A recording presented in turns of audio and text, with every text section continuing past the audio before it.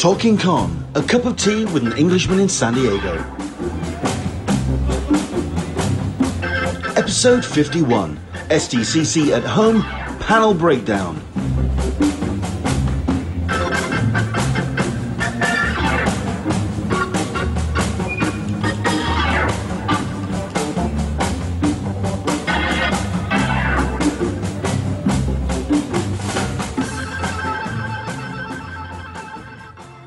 Oh my word, what a day.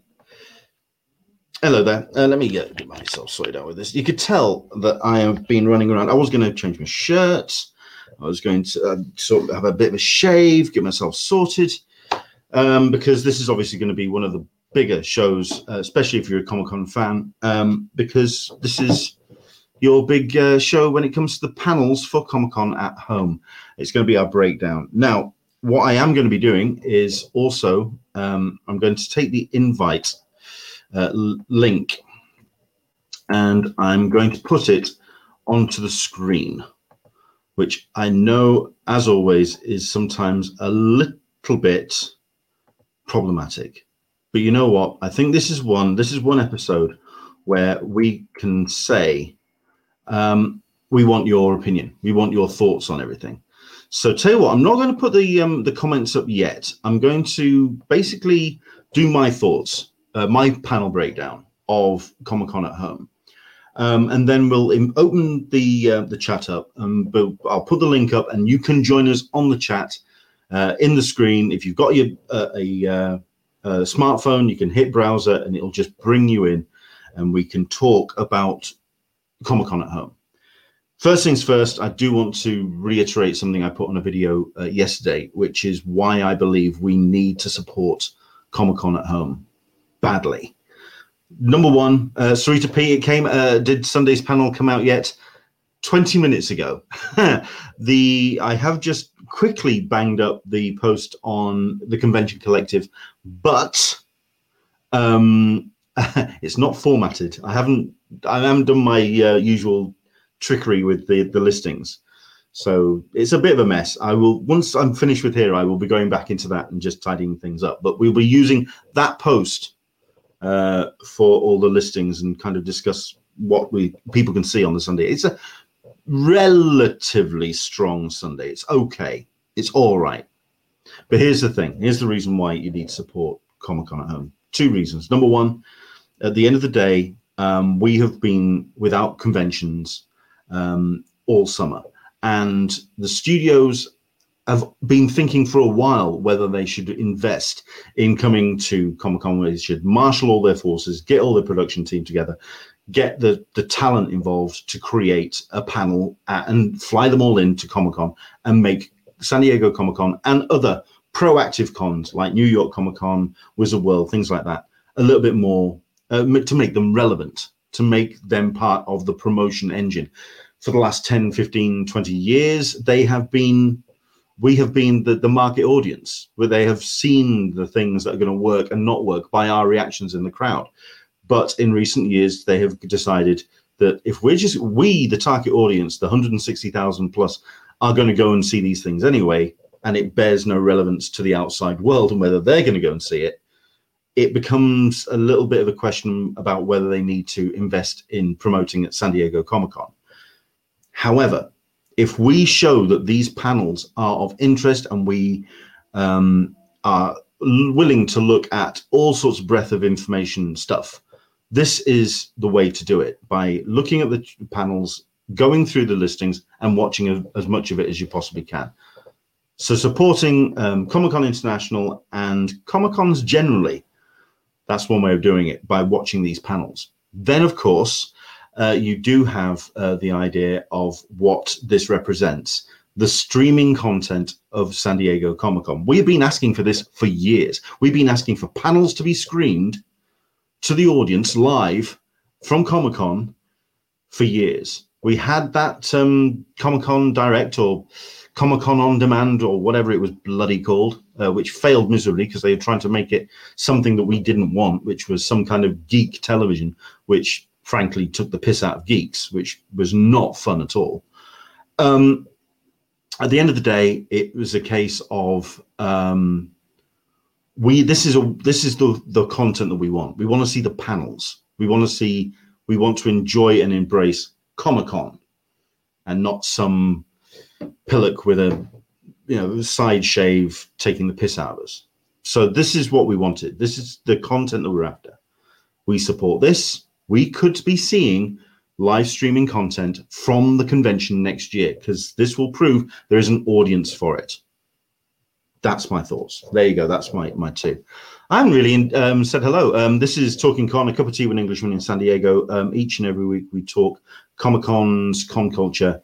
This week and this particular show is very specific about Comic-Con in San Diego. Their virtual event, which is going to be taking part over the course of Thursday 23rd through till Sunday 26th, with preview night taking place on the Wednesday 22nd of July. 2 weeks and counting. They have been posting over the last few days all of their daily schedules for the 2 weeks to go. So you've got Friday for Friday, Saturday for Saturday, etc. Today, half an hour ago, we got the final listings for Sunday. Now, how I'm going to break this down is a way that would usually be done by the unofficial blog, and I'm going to diss them now, so deal with it. The unofficial blog have been a little bit thin on the ground when it comes to their live shows, their ramp up to what San Diego Comic-Con could be. I'm curious if it's just because there isn't an actual convention, the energy isn't there. And I can understand that. But I would have thought they would have had some kind of ramp up, getting some of the people that are putting panels together, getting some of the people who are doing Comic-Con exclusives, doing their panel breakdowns, unless they've moved it all to Patreon, which to me speaks volumes about the unofficial blog. At the end of the day, well, that's their choice. I'm going to try and break down what I feel about the panels, and I'm going to do it in a way which you would have kind of expected them to do it, and indeed how we would have expected it from a standard con. Let's do it as if we are having Comic-Con International and San Diego Comic-Con legit, for real, and that is by having a room breakdown. I have done something a little bit bold, and you're going to have to excuse me on this one. A couple of comments coming in. By all means, keep those comments, and I'll try and do what I can to feed through. Andrew Dickerson, but it isn't a live stream, which is what I mean by it's all pre-recorded with no Q&A. So it's not going to be representative of what normally happens. You're right. You are absolutely right. And yes, it would have been great if there was more live stream, but I can understand why Comic-Con have done it. Number one, they want to top and tail. They want to brand it. They want to make sure that you see the. In fact, I really should have that to hand. Has anybody seen this yet? I put it up on the on my website and on my social media. Let me just see if I can just dig this out. This is something that I cobbled together from another video that has gone live. And you're going to have to tell me what you think of this. You're going to be seeing it a lot in 2 weeks' time. It is the ident for Comic-Con at Home. I think it's rather slick, actually. I think it's rather pretty. Tell me what you think of this.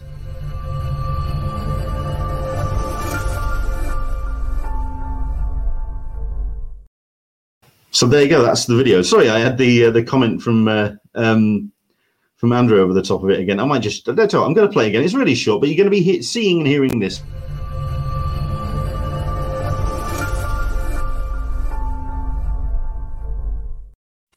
All very shiny. Very nice. But there we go. Okay. Like I say, this is what I'm going to try and do. I've gone through the listing, the full panel listing of Comic-Con International, of San Diego, SDCC at Home. And I've broken it down by room. I haven't gone completely mental. I haven't gone to the full extent and gone to all sorts of rooms, but I have done the top three, as you would expect. You would have Hall H, Ballroom 20, and Indigo. That's what I feel is the top three. So what I've done is an actual room breakdown. Are you ready? Let's actually get started. Let's do the programming and things. Let's have a look at this. A couple of comments. Marcy Bretts, they can put their video intro at the top of every live panel and they're bugging everything. This is true. They could have done this. They could have done that live. They could have done it like I did. You press a button and done it as a live panel. But I understand the idea of having it top and tail. Also, it's an idea of getting everything up on YouTube ready. And so there's no glitches. There's no camera dropouts. There's no guests falling due to network issues. It's nice and clean and presented. I get it. I do get it. So it is, I mean, 100% pre-recorded. We've got Carol Barrington Bynes, who's talking about the influence of Comic-Con International. Heroes and Lost were launched at SDCC. Following year, acknowledged that success was because of us. It speaks volumes about, this is why I'm curious about Marvel not showing up, because it speaks volumes about their what Kevin Feige feels about Comic-Con, that he puts lots of Comic-Con footage on the DVDs and the Blu-rays. They recognize how important we are as an audience. So everyone's saying hello to each other. It's great to have a little bit of a chat on the box. By all means, say hi to each other. But let's go through this then. So like I say, I tried my best to break it down by room. Got the panels by hour and went, that's a Hall H panel. That's a Ballroom 20 panel. That's an Indigo Ballroom panel. That's what I've done. About 3/4 of the way through, I turned around and said, I don't understand what everyone's stressing about. This is a doddle. Eddie Ibrahim, go away. I've got this. This is easy enough. And then I had a couple of clashes and then it all started falling apart a little bit. But there we go. Karen Session, another reason for pre-recording I hear is to avoid Zoom bombing. Yeah, I totally get why they've done it. Okay, so let's go for a room breakdown. I'm trying to work out the best way I can just get some graphics up, so at least then we'll keep it like this, and hopefully you get what I'm doing. Okay, this is my room breakdown, and we'll start with the Thursday. Like I say, Hall H, Indigo Ballroom, Ballroom 20. And I've done it in the order of Hall H, Ballroom 20, Indigo Ballroom. So here we go. For Hall H, for Thursday, it is, I wouldn't say quiet, but there's three headlining, let's have a look. Two headlining panels, which really have my attention. In fact, I think the best way to do this, sorry about this, everybody. I am going to actually bring up the panels, the panel rooms as put together on my website, the Convention Collective. So let's do the rooms individually. Let's bring up.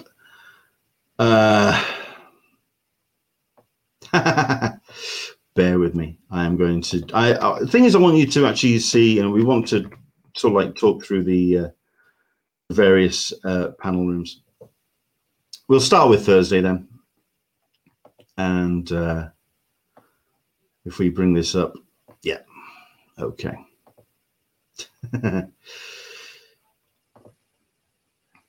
Dear me. Thursday programming. There we go. At least then you can kind of see what's going on. So we've got the panels up. Okay. First headliner I have chosen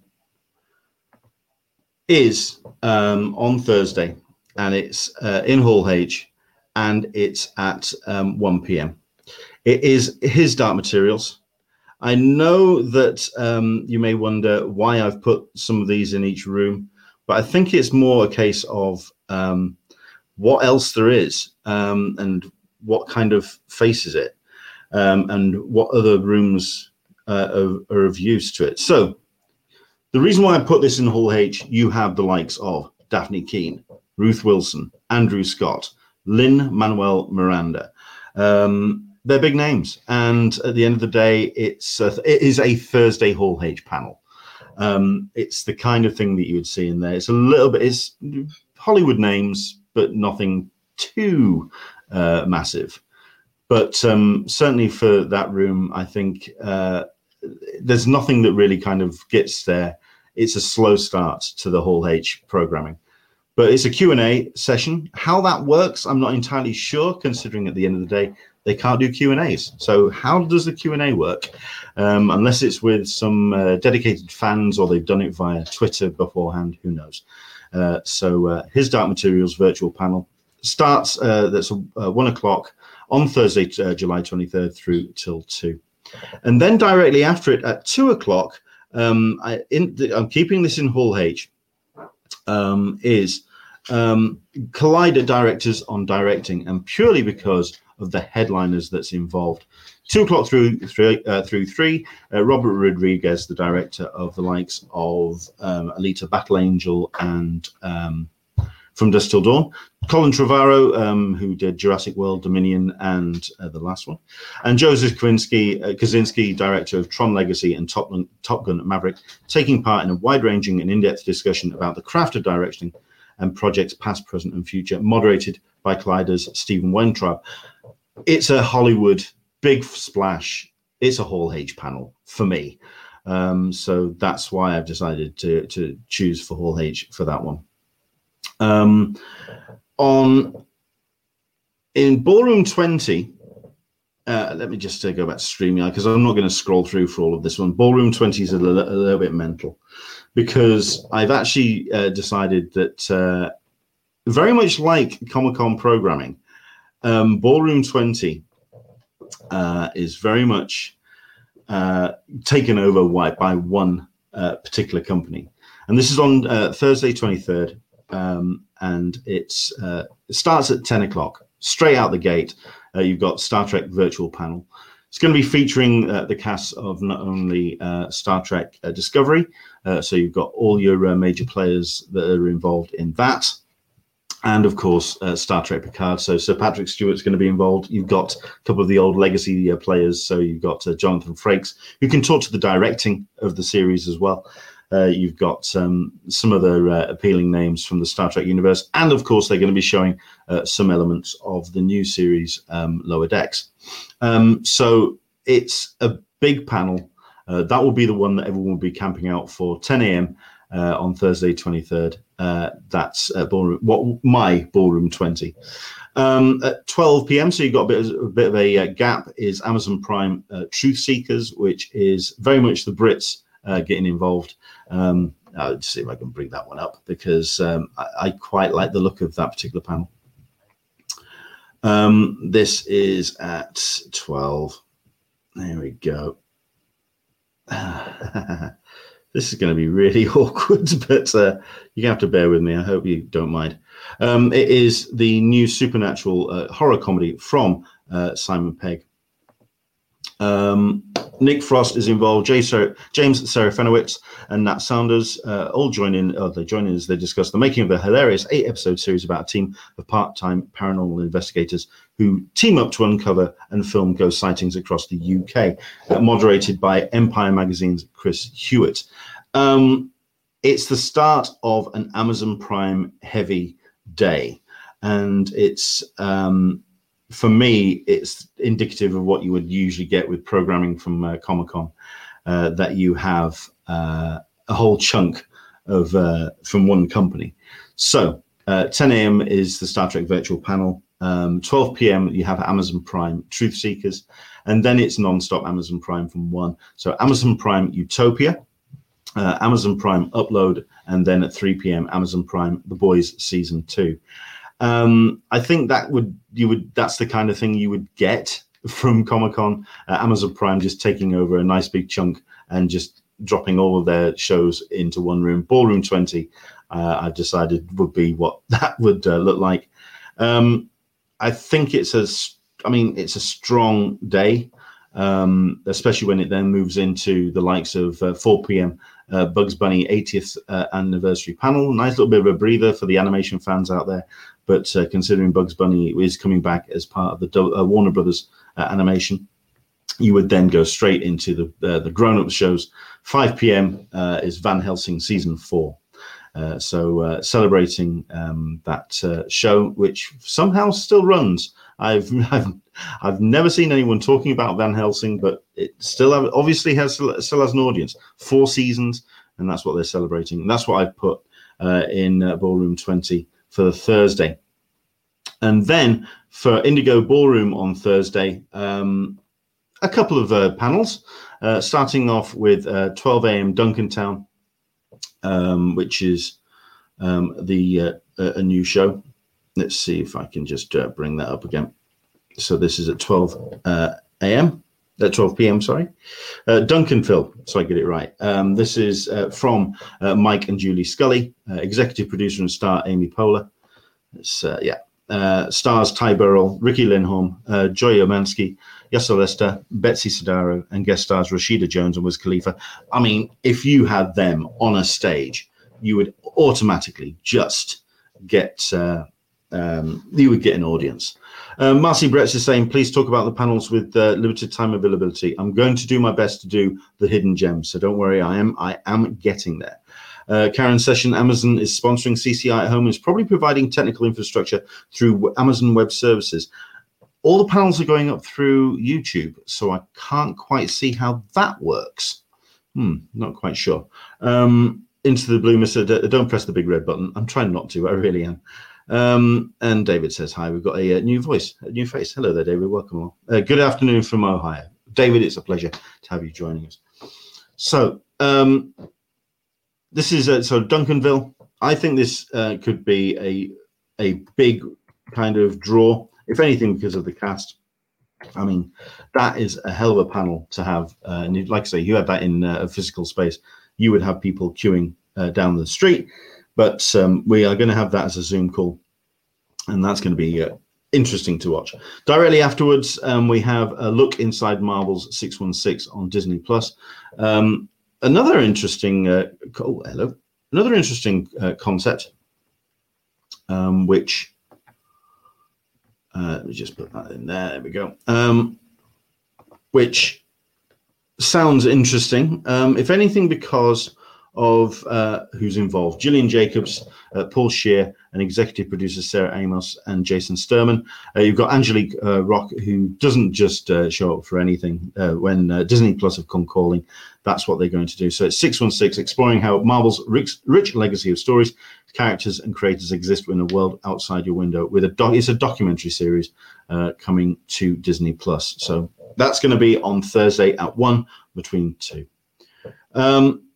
After that, 3, a bit of a break if this would be Indigo Ballroom. Time to go and get yourself some nachos or a bit of fresh air from outside, especially in Indigo Ballroom where air conditioning is at a premium. Then it goes into HBO Max. A bit of an animation bent here. HBO Max and Cartoon Network Studios Close Enough, which is their current big show that they're promoting very heavily on HBO Max. Bit of an adult show, but I'm certain they would do something interesting with a panel. So that's at 3 p.m. At 4 p.m., you've got The Blacklist. Now, The Blacklist, as some of you may know, came to a bit of an ignoble end. It's something that people have wanted to see this close in a proper style, but it's not going to happen, unfortunately. So what they're going to be doing is something a little bit unique. They're going to be actually animating the close of the series. Let's see if I can just find the panel. So you do have executive producer and creator John Bokenkamp, executive producer John Edenrath, series stars Diego Klatanoff and Harry Lennox, joined by Proof Inc.'s visualization supervisors Adam Coughlin and Matt Perrin to discuss how they stepped up the challenge of completing the season with partial animation after production was shut down due to the pandemic. So, moderated by Filiana Neig, the senior editor of Entertainment Night. I think this could be interesting. The finale is going to be put up onto the NBC app and Peacock.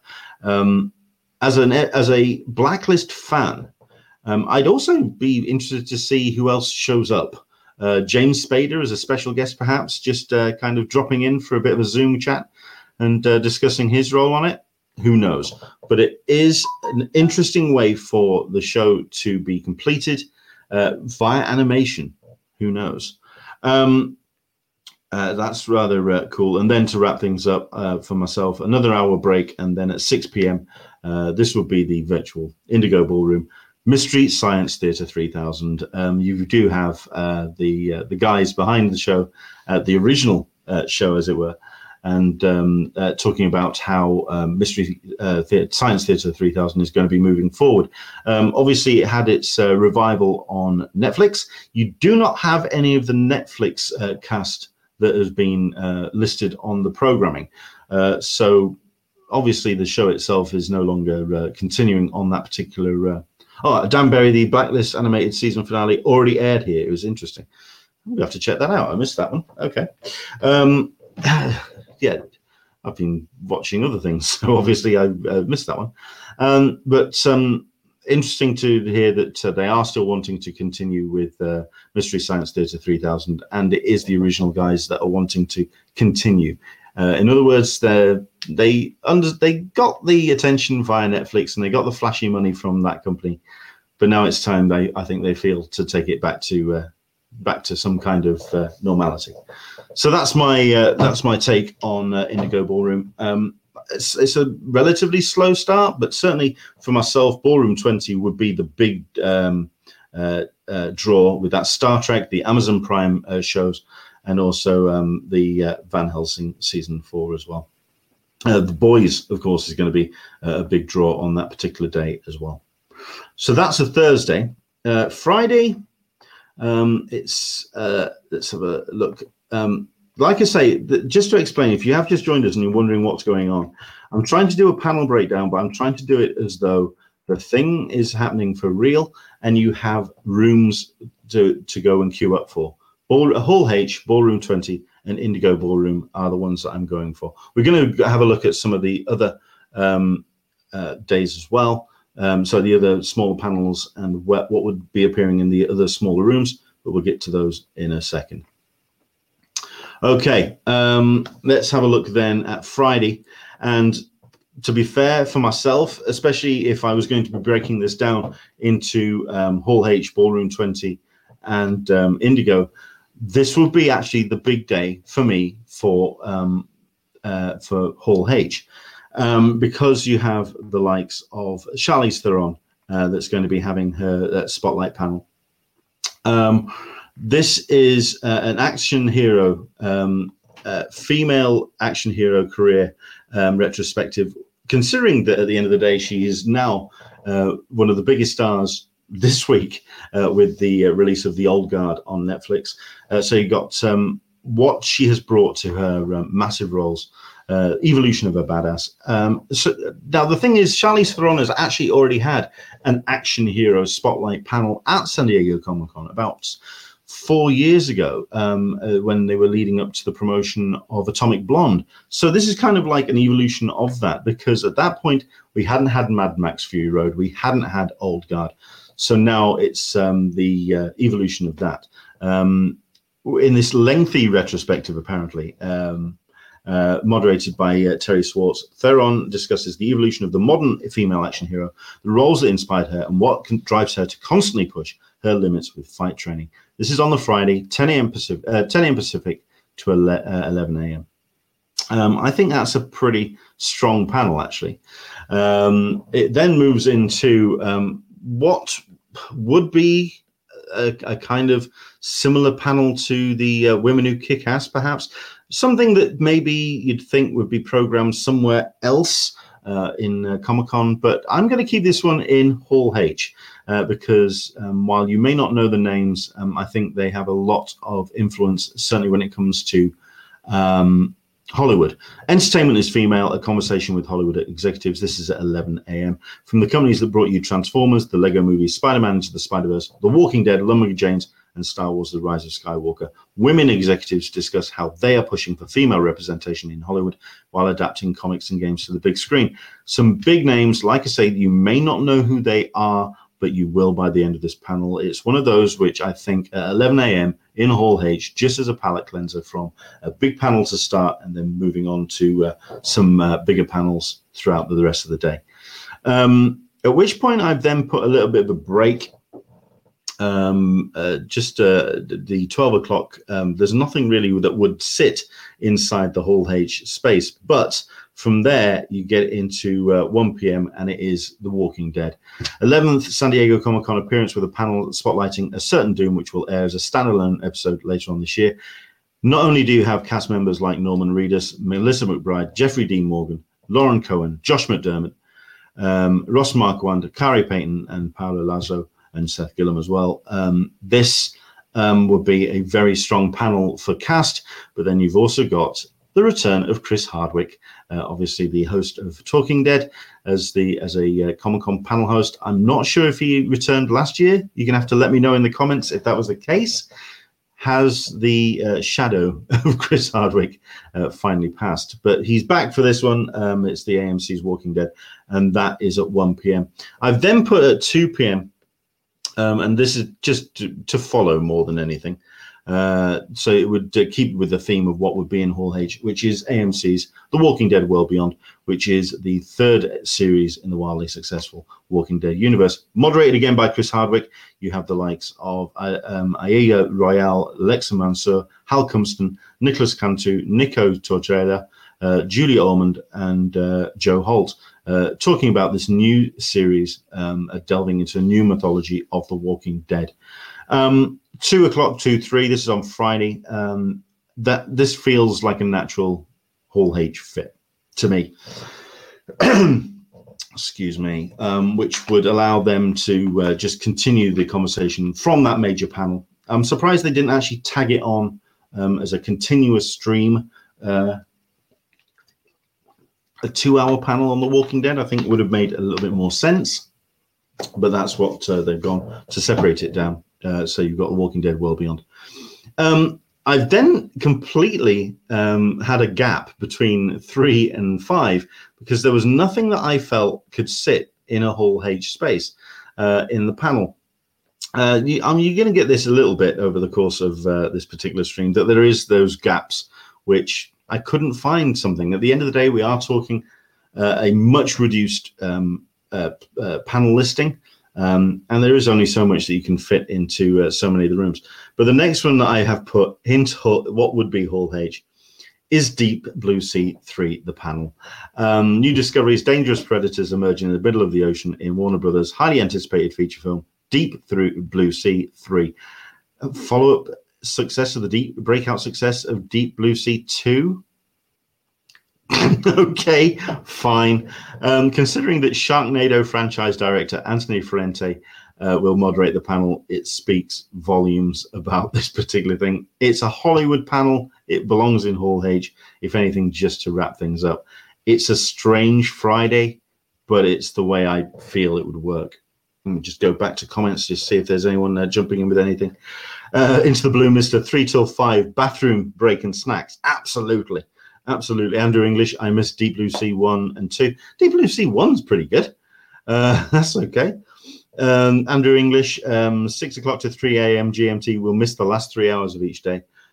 But unless, of course, you want to stay up, maybe for an hour or so for a couple of the last ones. Who knows? Andrew Dickinson is talking about clashes. We're going to get into clashes in a second. These are, like I say, the choices I've put for these 3 big rooms. So there we go. But that is what I would put in Hall H on the Friday. Ballroom 20 for Friday. Big room and some big shows. Like I say, I've kind of gone for those big TV shows that would really grab people's attention. Starting at 11 a.m. With Vikings celebrating 6 seasons. It's a popular show, and I think it's a Ballroom 20 show. It's one of those which has Ballroom 20 just written all over it from me. So you have. Let's have a look if I can just track down the listing for it. It's in here somewhere. I really should use the search, shouldn't I? That would make life a little bit easier. In fact, I think I will, because it's just easier. So we'll go with Vikings. There it is. So 6 celebrate seasons of the series. The cast are all joining in, discussing their favorite moments from the past 6.5. And what makes Vikings so extraordinary, moderated by Kate Hahn from 11 a.m. till 12. I think this is a Ballroom 20 panel starting off the day. It's a popular show, so I kind of get it. Followed at 12 with AMC's Fear the Walking Dead. Yes, it could have worked as a kind of continuation or prequel to the Walking Dead stuff in Hall H, but I feel it's more of a Ballroom 20 panel. So you will be running from one side of the building to the other. I think it's the two shows do separate down from the Hall H vibe to Ballroom 20. Although it speaks volumes that the cast is incredibly strong. Lenny James, Jenna Elfman, Alicia Dedmon Carey, Dolman Domingo, Danae Garcia, Karen David, Ruben Blades, all joined by Scott M. Gimple and Andrew Chambliss and Ian Goldberg, who are the showrunners of this particular series. 6th season premiere later on this year, moderated by Chris Hardwick. So you've got the Season 6 of Fear the Walking Dead explores what has become of the unlikely family once united by a mission to help those in need. After being torn apart by Virginia and her pioneers, the group is now dispersed across her far-reaching settlements. Morgan's last message at the end of Season 5 implored the group to just live, and the season will see what it means to each of them. 12 o'clock till 1, it will be the kind of thing that you would watch and then rush very quickly over to Hall H to see if you can get in on the Friday. But that's the one I've gone for, Fear the Walking Dead.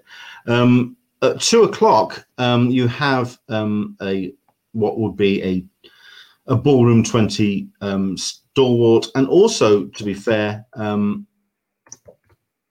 a kind of a panel which you would expect from all the Comic-Con listings. Entertainment Weekly's Brave Warriors, a selection of today's male heroes, including Joseph Morgan from Brave New World, Asif Mandevi from Evil, Jocko Sims from New Amsterdam, and Ian Van Kuzik from MacGyver, and Michael Mando from Better Call Saul. This is an Entertainment Weekly panel. It's something they do every year. So Entertainment Weekly have just turned around to Comic-Con and said, can we continue to do our panels? And that's, I think they've done exactly that. So that's 2 o'clock.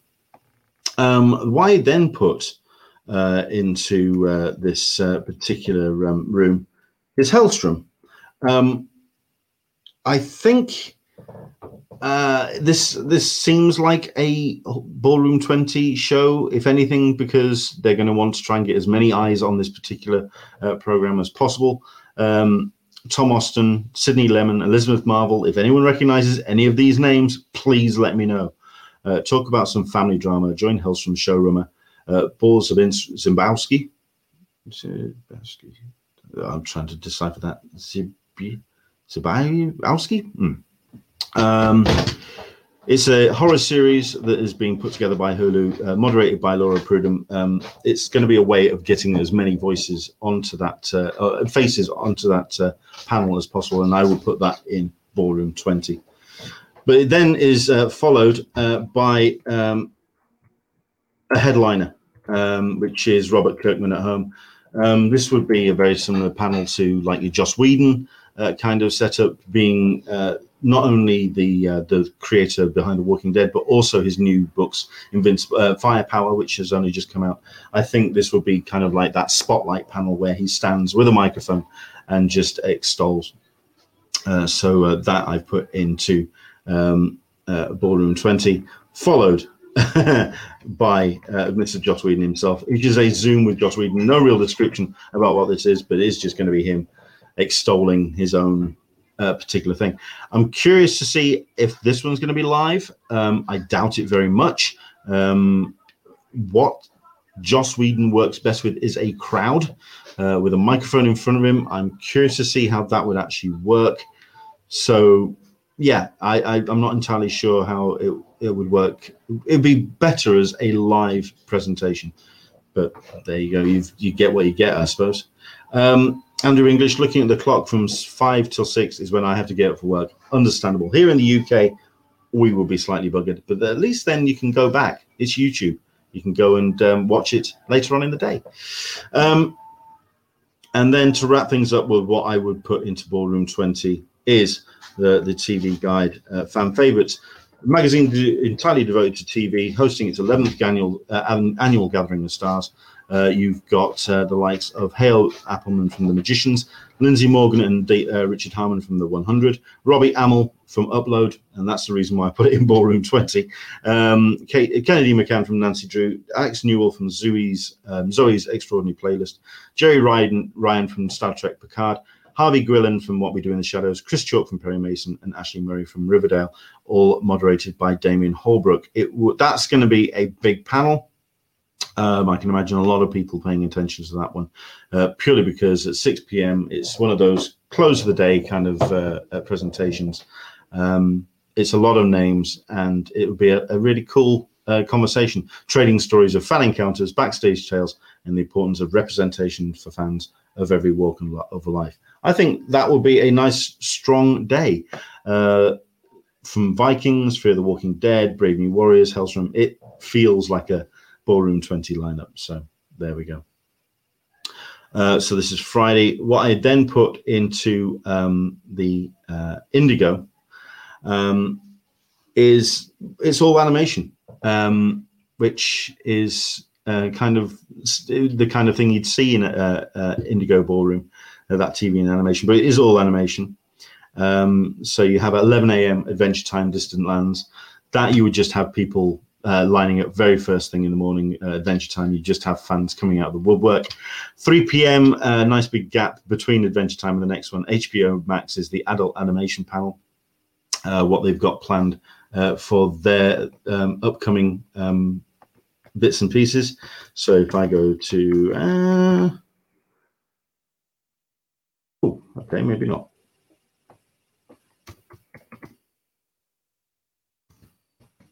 There we go. Right. Showrunners of Robot Chicken, Samurai Jack, Genndy Tartakovsky's Primal, Black Dynamite, Laser Wolf, and Final Space, including the likes of Seth Green, Matthew Senrick, Genndy Tartakovsky, Carl Jones, Henry Bunsu, and Olan Rogers. From 3 till 4, for fans of animation, that is just going to be a given. And not only that, but I mean, I would show up just for Genndy Tartakovsky, because the man's a legend. But yeah, it's the kind of thing I would put into Indigo, especially when you've got all that animation just back to back. A little bit adult perhaps, but hey, that's for 3 p.m. But then again, you're going into 4 p.m. Bob's Burgers and Archer at Home at 5. So that kind of gives you that that sense of how I kind of separate it all down. What you should be getting a sense of by now is it's a strong panel lineup for any convention. I think it does kind of hold up. I think there's some real names that are showing up to represent. Aisha Tyler, Chris Parnell, Judy Greer, Amber Nash, Lucky Gates, Casey Willis, who's the executive producer. That's a great little panel. I think that would be a fantastic way to get into your Friday. And yeah, I think if you would be up for getting in nice and early at 11 a.m. and you're an animation fan, you would be there for the majority of the day. So that tells me that it's a strong lineup for this year. Right, into the Saturday. I am going to say that I mean, I don't know what people's thoughts are so far. I mean, do jump in. Let me know. I mean, Carol Huntington Burns, that's my Friday. Absolutely. You're quite right. Marcy Bretts, who has submitted a panel for Comic-Con, baffled and dismayed at the lack of infrastructure for live interactions and chats, even amongst the attendees. It depends. I'm guessing the Q&As are still going to be up and running. The videos are going to run, the Q&A is going to run, so people can kind of chat. But isn't that going to be a little bit like talking in the panel? The audience isn't, the panelists aren't going to see it. I get what you're saying. I mean, then again, this is kind of representing to what I said at the very top of the show. We show willing to this, we could be seeing live panel presentations from Comic-Con going forward. And that's when we have that interaction. We'll see how it goes. I do, Marcy, I totally get what you're saying, though. At the end of the day, it's just putting a video out there. It's not a Twitch stream. It's not anything interactive. It is more of a presentation. I get it. Right. I personally think, like I say, the Saturday is particularly strong. Not for Hall H. Hall H was a bit of a slowish panel. I mean, it had that great Charlize Theron panel to start things off, but then it just kind of quietens off a little bit. Well, as it happens, the Saturday, like Comic-Con traditionally, it is one that gets itself its fair share of big names. And let's see what you think of this. Like I say, these are what I would put into Hall H. So it starts for me at 12 o'clock. It is a bit of a slow start. I mean, there's nothing to kind of like feed in before that. But the big panel of the day for me is Constantine, because it's a 15th anniversary reunion. It's one of two appearances by Keanu Reeves on Comic-Con at Home today. So you have Keanu Reeves, director Francis Lawrence, and producer Akiva Goldsman reuniting to reflect on the making of the 2005 DC Comics adaptation, moderated by Collider's editor-in-chief, Stephen Weintraub. It's a shame that they don't have any more people involved from the cast. It would have been great to have Rachel Weisz taking part. It would have been great possibly to get Shia LaBeouf involved. Basically, if you look back at Constantine, the cast is very impressive indeed. And it's a film which, if you'd have taken Constantine off the title, it'd have been a very strong film. It's not John Constantine, but that's just a niggle of us Constantine fans. So there we go. It's a 15th anniversary panel, and that's at 12 o'clock on Saturday. Directly after that, it's always good to have Guillermo del Toro going to be showing up with Scott Cooper on Antlers and Filmmaking. If I can just open this up in the second tab, and I'll just see if I can find. There is no other details about that particular panel. At the end of the day, it's Guillermo del Toro, and he's worth price of admission alone, and he does very, very well when it's sharing with other filmmakers as well. There's a great bounce and a real kind of contrast of styles. He's done it before, and I'm certain that this will be a really cool presentation on the idea of filmmaking by these two filmmakers. So that's at 1 p.m. So if you could imagine, this is Hall H. You would then move into, on Saturday at 2 p.m. Yes, it's Women Rocking Hollywood 2020, supporting female-helmed film and TV. I turned around and said on Twitter, where is the Women Who Kick Ass panel? This is possibly as good as it's going to get, and I would suspect this is the kind of thing that Eddie Ibrahim would program on a Saturday afternoon, right in the middle of the day. Admittedly, it's more the people behind the camera. So you have the likes of Nisha Ganta, who's director of Late Night and the High Notes, Lauren Wolkenstein, who's the director on Cloak and Dagger, Gina Priest-Blythewood, who's director of Love and Basketball and also The Old Guard. So she's very much a person on the rise. Zetna Fuentes, director of Jessica Jones, and Alison Emilio, director of Reframe. Yeah, this is the equivalent of the Women Who Kick Ass panel, and for better or worse, I happen to like the idea of putting this on a premiere stage. So I've decided to do what Eddie Ibrahim would do and put that front and center. Andrew English, each has an individual YouTube URL, so no individual channels to just watch without having to switch between URLs. No, I this is the limitations of what they've decided to go for. They haven't gone with Twitch, but they have decided to go with YouTube, which is the more open and democratic way of doing panels. Twitch, it's about, there's that element of making money. Comic-Con, if you go back to its roots, it's a whole bunch of nerds out of a garage eating Pizza Hut and planning a Comic-Con. It has become this huge, massive monster, but so long as you come from it from that West Coast vibe, I think that's where it becomes more apparent. So you have the idea of that kind of sort of let's get a barn and put on a show. It's that, if you get that kind of vibe, I totally get it. But at the end of the day, the names have totally showed up. Like I said, it's one of two panels that have seeing Keanu show up, because you do have, of course, Bill and Ted. Now let's see if it just okay. Oh, okay. Why isn't that showing up? Okay. I'm not really sure why that's not finding it. It's at 3 o'clock, and it's Bill and Ted Face the Music. Like I say, the second one of oh, I know why, because I'm searching the wrong one. There it is, Bill and Ted Face the Music. Again, a strong cast list. Keanu Reeves, Alex Winter, William Sadler, director Dean Barasot, and the writers as well, Ed Solomon and Chris Matheson, both of which have been doing a great job on social media promoting this film. It's going to be a lively panel, moderated by Kevin Smith. I mean, come on.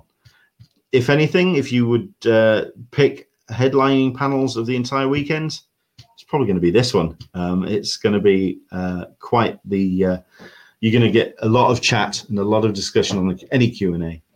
But yeah, Keanu Reeves and Alex Winter bringing Bill and Ted to Comic-Con. That is very much a Saturday panel at Comic-Con.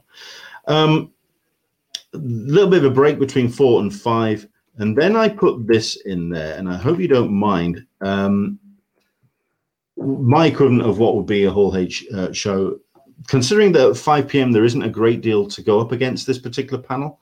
What We Do in the Shadows, at the end of the day, is a massive, massive hit. Matt Berry, Natasha Demetrio, Kevin Novak, Mark Prosak, and Harvey Gwillian, and Haley Joel Osmond is going to be showing up to moderate it. Between 5 and 6, it is a massive hit, and I would say that that will be a nice way to wrap up Saturday in Comic-Con. It's not Marvel, it's not Fox, and indeed a lot of the big names are missing. Sony, Paramount, Universal, they are not putting on their big show, big presentation, and this is where we need to persuade them to come. That's why I think we should support Comic-Con at home. And then to wrap up what I would have called this particular Hall H is An Evening with Kevin Smith. And for Andrew, I think this is where I definitely agree with the whole idea of what the idea of a live presentation means.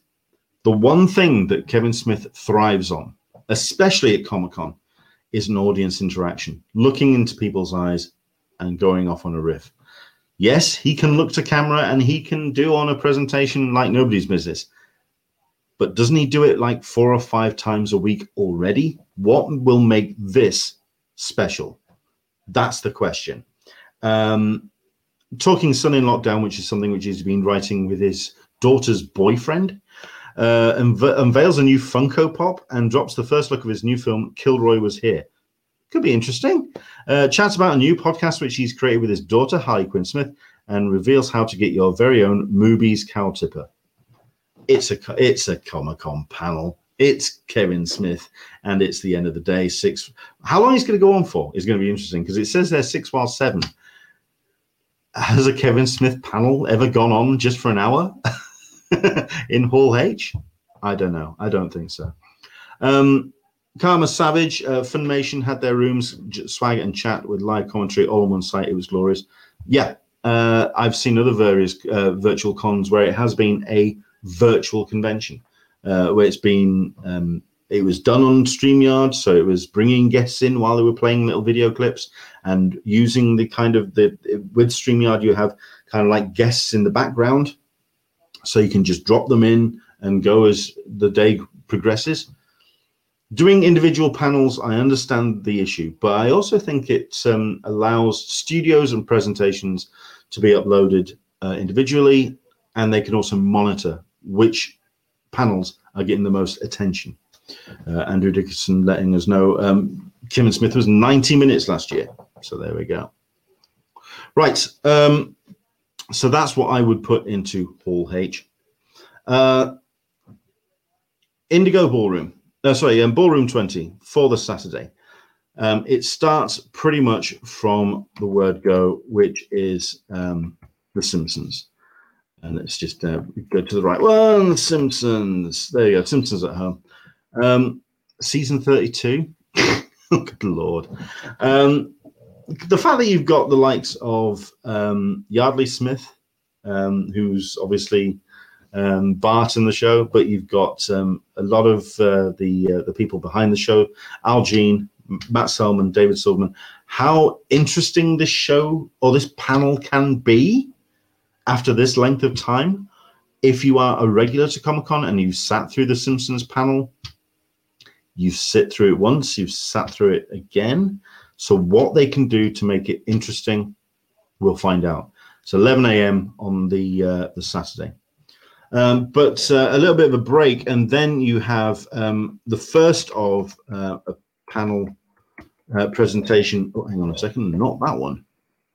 That comes a little bit later down the line. We're going to talk about that in a bit.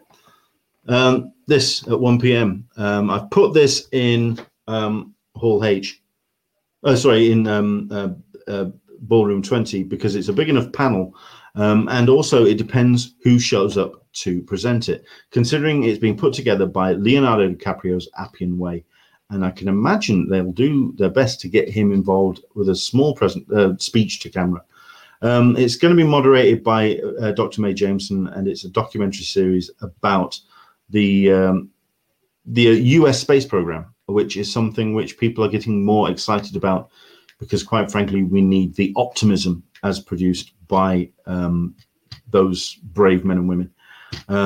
Mae Jemison is, of course, a former US astronaut, but let's see who else. Oh, right, okay, we do have the panelists. I mean, look at that little lot. That's a name and a bunch of names and a half.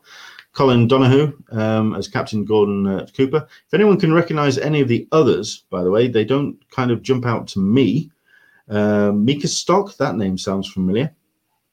I am also quite liking in the listings that they're putting the social media stuff in there. This was put up by Marcy, as she noted it as well. Yeah, it's a good point that it's there, that people can then interact with it and find out more once the panel's gone. But yeah, going up on Disney stuff, Disney Plus, The Right Stuff. Moving over to the other streaming network is, let's type this right, For All Mankind. For All Mankind at 2 p.m. Joel Kinnaman, Michael Dorman, Sarah Jones, Chantel Van Steen, Jodie Balfour, Ren Schmidt, Sonia Walger, and Chris Marshall gathering for a conversation looking back on season 1 of the show. I do know that it has been acclaimed, and it is looking forward to a second season that is going to be going up on Apple. It depends on whether that show grabbed your attention, and indeed you were an Apple subscriber. I don't know many people that were, but this was one of the shows that actually got people's attention and got them signed up for it. So it's one of those shows which would benefit from lots of eyeballs, and that's why I put it in Ballroom 20. Speaking of a show that deserves some eyeballs on it is Brave New World at 3 o'clock, based on Aldous Huxley's groundbreaking novel. I'd say between this and Foundation as well. This, Foundation, and Dune are the 3 sci-fi mega hits that are due in the next year, a couple of years or so.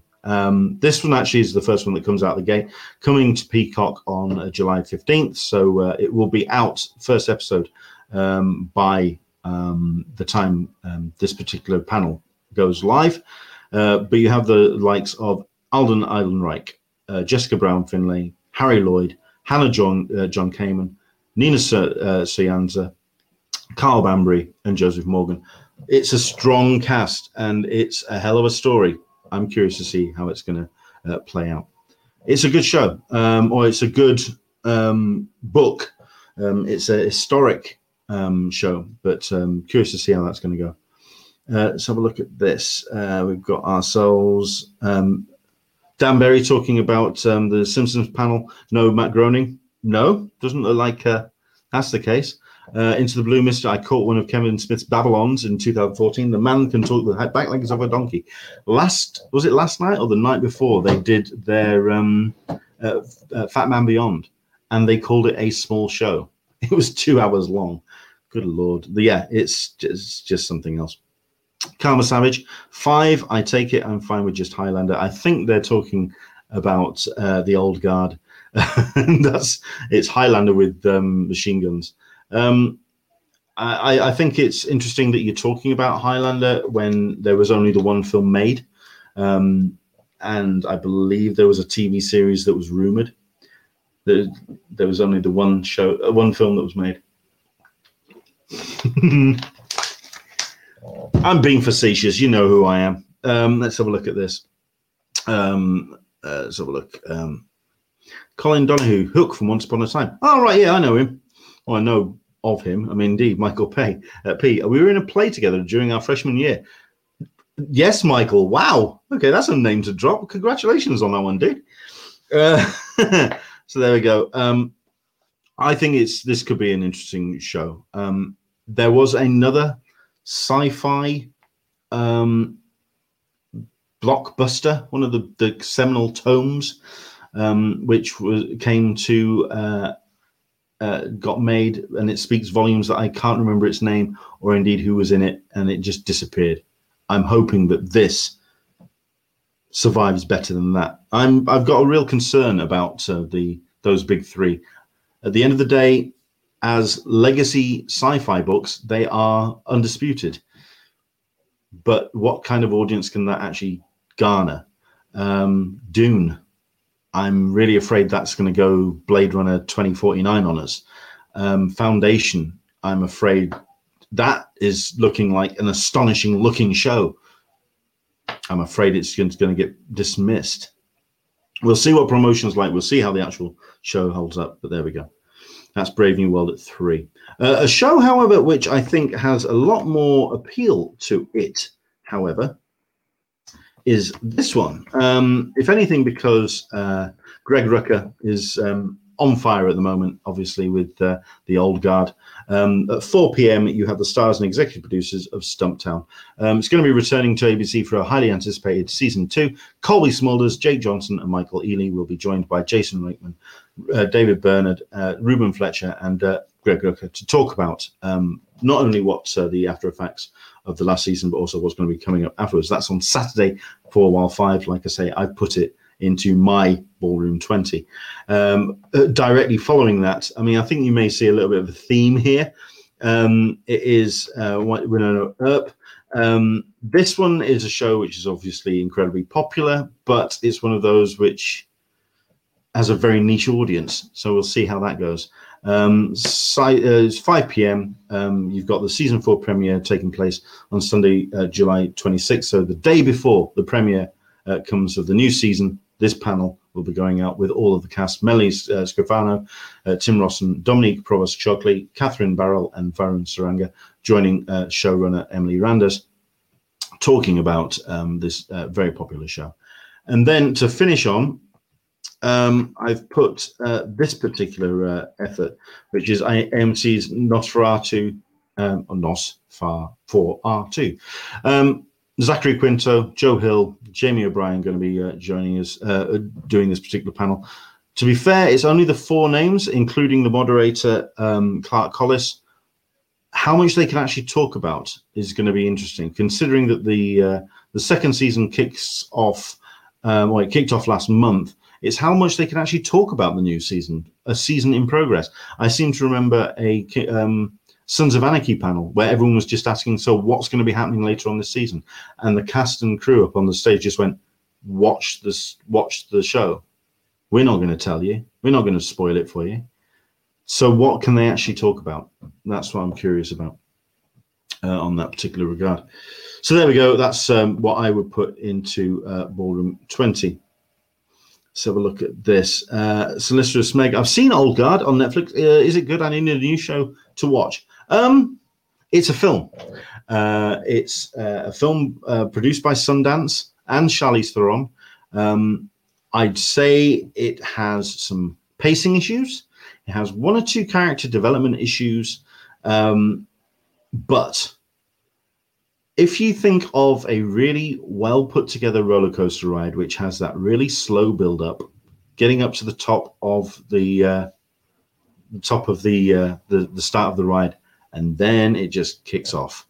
It is a roller coaster ride and a half. I would check it out. I think it's a lot of fun. There's some really cool moments in it. Charlize Theron is badass. The cast is fantastic in it. Like I say, it's just more about what I feel for streaming films. They kind of pad it out because they don't necessarily have enough money to absolutely fill every single frame. But they get there, and there's some really good shows.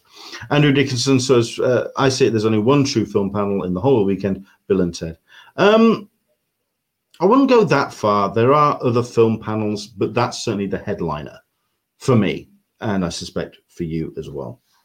Into the Blue Mister. That Nosferatu is going to veer off into Lock and Key territory. Lock and Key, I'm surprised, hasn't got a panel. I'm going to pull up a tweet which I put out. I'm surprised by some really big noticeable absences. Okay, we're an hour in, and we've still got the last one of Indigo Ballroom to do. And I've still got some other stuff to do. So let's crack on. Saturday, I started with Warner Brothers Secret Origins of Saturday Morning Cartoons because it's all animation for me when it comes to Indigo. So I think this one could be interesting. Leonard Maltin is going to be moderating it, and safe to say the man knows his stuff. So if he's passionate about something, it's going to be something worth being passionate about. I don't know. I wouldn't know many of the things that they talk about because they didn't make the translation across the pond. So, for example, Johnny Quest, Lippy the Lion, Space Ghost, I don't remember seeing over here in the UK. But you've got the likes of Popeye and Looney Tunes and Merry Medley. So I can understand this is going to be a really cool retrospective panel. I think that would be nice. But then, of course, you've got the new breed, which is Phineas and Ferb, the movie, which is coming to Disney Plus. Stars Ashley Tisdale, Vincent Martella, Mullet Palanki, and D. Bradley Baker, all coming together with the creators and executive producers to talk about this particular original film, which is going to be coming to Disney Plus. It's not that far away. I think it airs, or it goes up on the service in about a month's time. So this would be a nice little warm up for that particular panel, that particular film. 1 p.m. American Dad, 2 p.m. Family Guy. So there's your two big shows for McFarlane. It's what you got from usual. You've got your names. McFarlane isn't actually taking part in this panel by all accounts. Show supervising director Brent Woods is going to be moderating it with the cast, including the likes of Rachel McFarlane, Wendy Schaal, and Scott Grimes. But no McFarlane. Likewise, if I go to Family Guy, as far as I'm aware, Seth MacFarlane's going to be there. Alex Borstein, Mila Kunis, Seth Green, and then you've got the producers as well, all talking about their upcoming 19th season. Fair enough. I think those two back-to-back will be a nice little watch if you are a McFarlane kind of fan and that style of animation that I totally get. But then there's a panel which has got absolutely nothing to it. Sailor Moon. That's all it says. At 3 p.m., Sailor Moon. And people have spotted it. It doesn't have any description. It doesn't have any idea of who's going to be involved in this particular panel. But people have just gone, Sailor Moon, I'll be there. 3 p.m. on the Saturday. That is going to be a well-watched panel. I would like this one to get a little bit more attention, which featuring Journey Smollett, who I am a massive fan of, Jonathan Majors, Michael Kenneth Williams, and others, including Courtney B. Vance, talking about Lovecraft Country, which is a new drama series following the thrilling journeys of Atticus Freeman and his friend Letitia and his uncle George across 1950s Jim Crow America as they overcome the racist terrorists and terrifying monsters ripped from a H.P. Lovecraft novel. They said Lovecraft. They've got my attention. I think that's going to be an interesting show. I think that will be an interesting panel. That's 4 p.m. on the Saturday. And then to wrap things up in what I've put as Indigo Ballroom, Farscape. To be continued. Farscape is now on Amazon Prime, and there has been talk of its return. You have a number of the cast members, including Gigi Eggley, who admittedly, when it comes to Comic-Cons, will show up at the opening of an envelope. And you also have Rebecca Riggs, you've got David Franklin, Lani Tupu, and Paul Goddard, joining Ricky Manning, who's the writer, and moderated by Kirk Thatcher. Curious to see what this is actually going to look like and how much retrospective it can be, and also what kind of tease it can bring. I mean, they're saying there has been talk of its return. Could this be a moment where you're actually going to see some kind of announcement of a return of Farscape? Who knows? It's going to be very, very odd. Let's have a look at this. Comments that have been coming in. Space Ghost, it was on Cartoon Network, if I remember, here in the UK. Let's have a look at this from Marty Bretts. From a marketing perspective, I'd have to think hard about the reasons behind bigger studios not producing even pre-recorded panels. At the end of the day, I personally think it's more a case of they can do their own promotion and control the conversation. It's the big problem with San Diego Comic-Con generally, which is that if you drop something, you can be the big noise for half an hour, and then something else will drop. And it's a lot of stuff in the space of 4 or 5 days.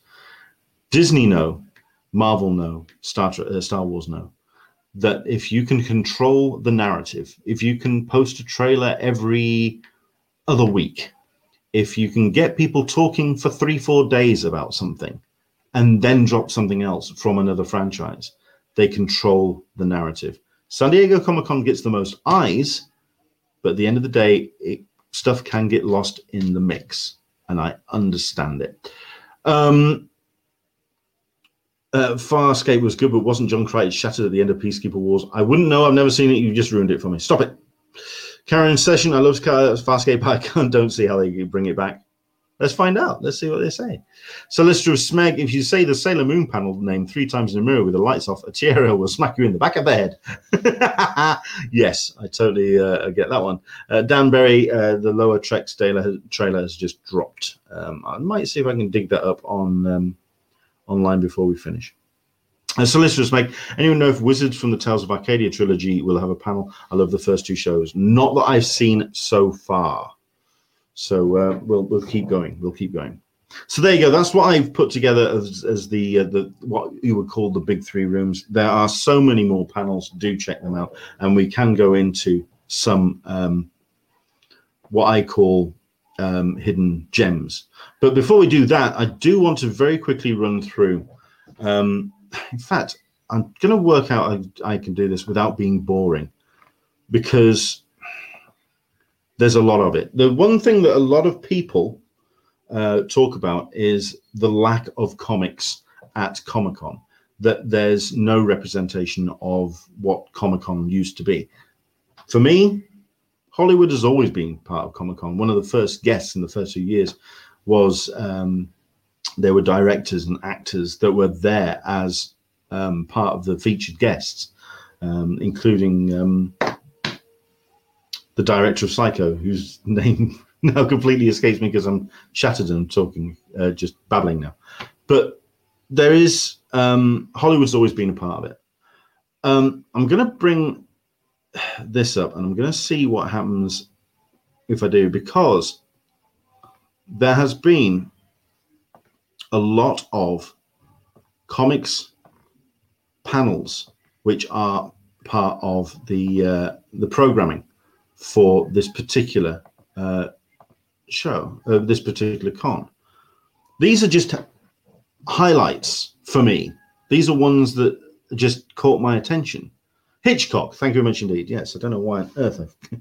Trust me, it's this is turning into a bit of a strange evening. These are just headliners for me. These are just ones I pulled out. This is not the complete comics lineup. It's a staggering collection of panels from the likes of Marvel is showing up. Admittedly, they are going to be showing up to do some stuff for the kids. So you have the likes of the Marvel HQ panel, which is going to be on the Thursday. So there is some Marvel being represented. Make Mine Marvel, the bringing back of Marvel Classics, on Friday at 1. So there is some, not much, but there's some. Certainly none of the TV shows or any of the films, but we kind of knew that was coming. So there we go. We do have Marvel Comics' Next Big Thing in there. So they are representing the comics. Likewise for DC. For all of the fact that DC are having their own fandom, you have DC at Home, Day 1 and Day 2. And if I pull up the listings for those, they're pretty impressive. I think I just wanted to show this because there are so many. There is comics being represented, and it's being represented in a big way. A couple of interesting panels as well. You do have the cross-pollination between Thought Bubble Festival here in the UK and San Diego Comic-Con with the organizer of Thought Bubble and also acclaimed comics artist Tula Lote. So she's going to be there. Art of the Adapting Comics for the Screen, David S. Goyer. Why David S. Goyer in particular? But okay, fair enough. We've got him doing something. Let's have some of that. This one's going to be interesting at Friday, 24th, 12 p.m., Behind the Scenes with Undiscovered Country. The reason why that's going to be interesting, not only is it a hugely successful Image Comics comic, the rights to the TV, rights to the film or TV series was sold before the first issue got printed. This was designed to have legs. In other words, get in on the ground floor on this one. If you've not read Undiscovered Country, the next couple of years, you're going to hear about it. This, I suspect, is going to be a big franchise comic. Then again, I said that about Wicked and Divine, and we've yet to see any kind of forward motion on the live action of that, but who knows? Yes, Dan Berry points out, do quite like the title of Terry Moore is Still Making Comics, and there's a couple of Todd McFarlane panels in there for good measure. But I will also draw your attention to particular panels at 1 p.m. On Saturday. Tribute to Dennis O'Neil, Beyond Batman. It's going to be an emotional panel. This will be the kind of panel you could not stop me going to. I'm excited to hear about that particular panel and see what gets discussed. But yeah, but then again, you also have directly behind it Jim Lee's Artist Edition Spotlight. You have the Dark Horse All Stars. All of the Saturday stuff's really tidy, but it speaks volumes that from 11 a.m. James Bond 007 in comics, it is a pretty impressive collection of comics panels. Represent. So there we go. You can't say fairer than that. Okay. I'm now going to open this up. I'm going to basically put on screen the StreamYard link.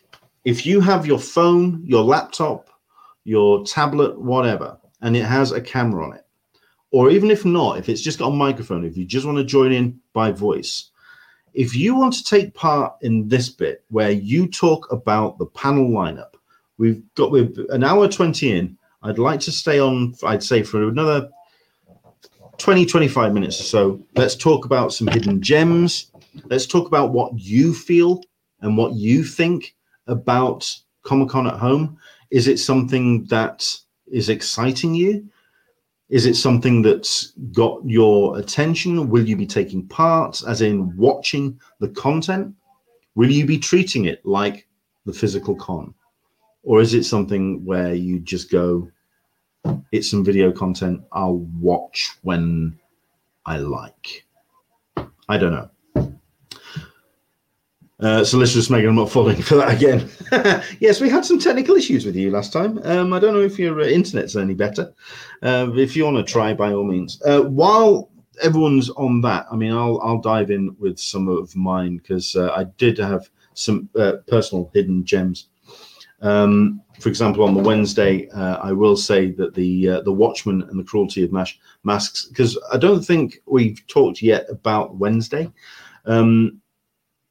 At the physical con, we do have all the educational panels, which would usually be held at either one of the theaters or indeed at the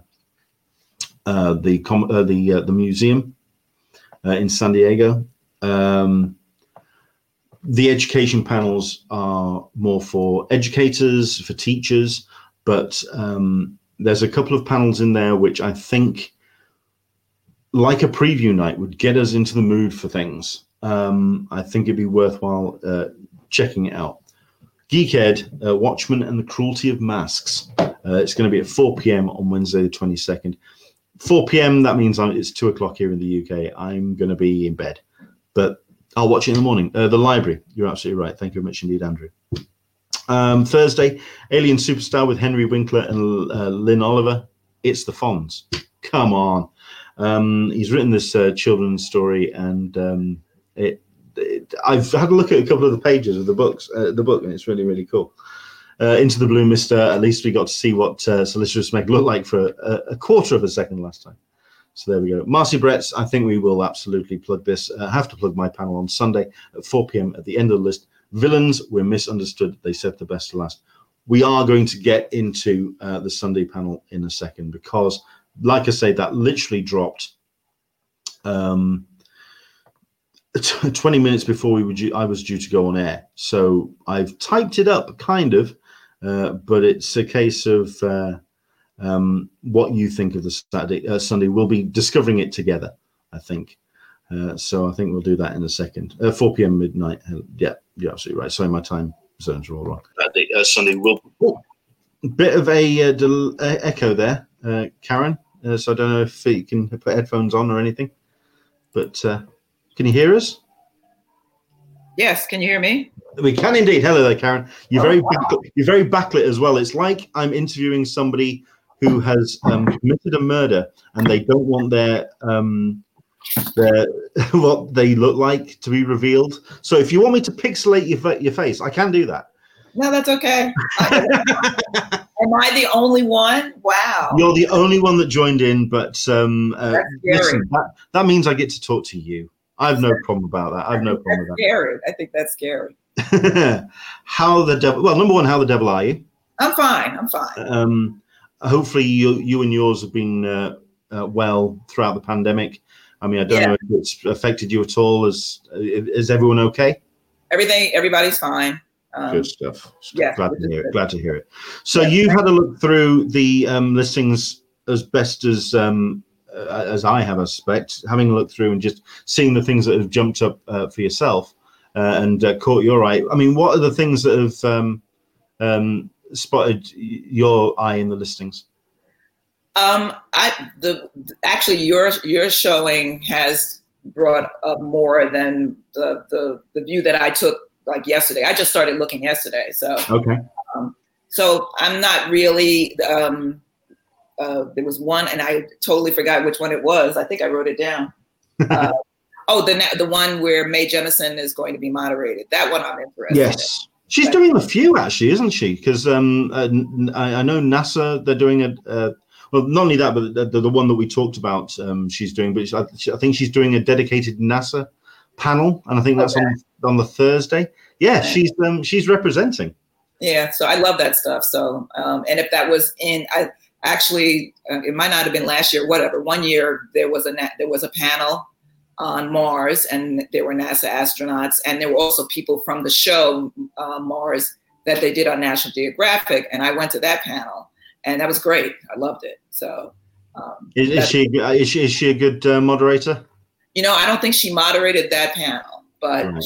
you know, she's good. I love her. You know, and Michael going to college with her. That's wow, good for you. Nice little connection. Let's have a look at this. Michael Abel, I think this is my brother, my B, and I still took our vacation case during Comic-Con. We'll be watching numerous panels over those few days. My parents plan to watch the Blacklist and Stumptown panels. My brother will be coming over to my place to watch panels. So we're making it very much a Comic-Con event. You can't say from that. I mean, are you taking time out to watch panels? I don't think so. I work from home, which is, you know, my convenient. And one of my bosses, who's never gone to Comic-Con, but he has asked me every time I go to bring something back for him. He's been Not this time. So he's been sending me information. So I'm sure it's not going to be a problem for me to take some time and watch panels while I'm working. So I can do that. Fair enough. Yeah, that's what I'll do. And I'm going to go back in and see what I really, really want to see. Sure. But, yeah. So, I mean, very, very quickly we've got a comment from Leanne D. I'm not looking fresh this morning plus I haven't really looked at the schedule in the back right now. 105 degree, try my patience. I totally understand that. Yeah. So by all means, watch along, comment along, Leanne, of course. I'm just going to continue with a couple of my hidden gems, which include on the Thursday, comics during clampdown, creativity at the time of COVID. Which is something which I've been talking about a lot on this particular podcast.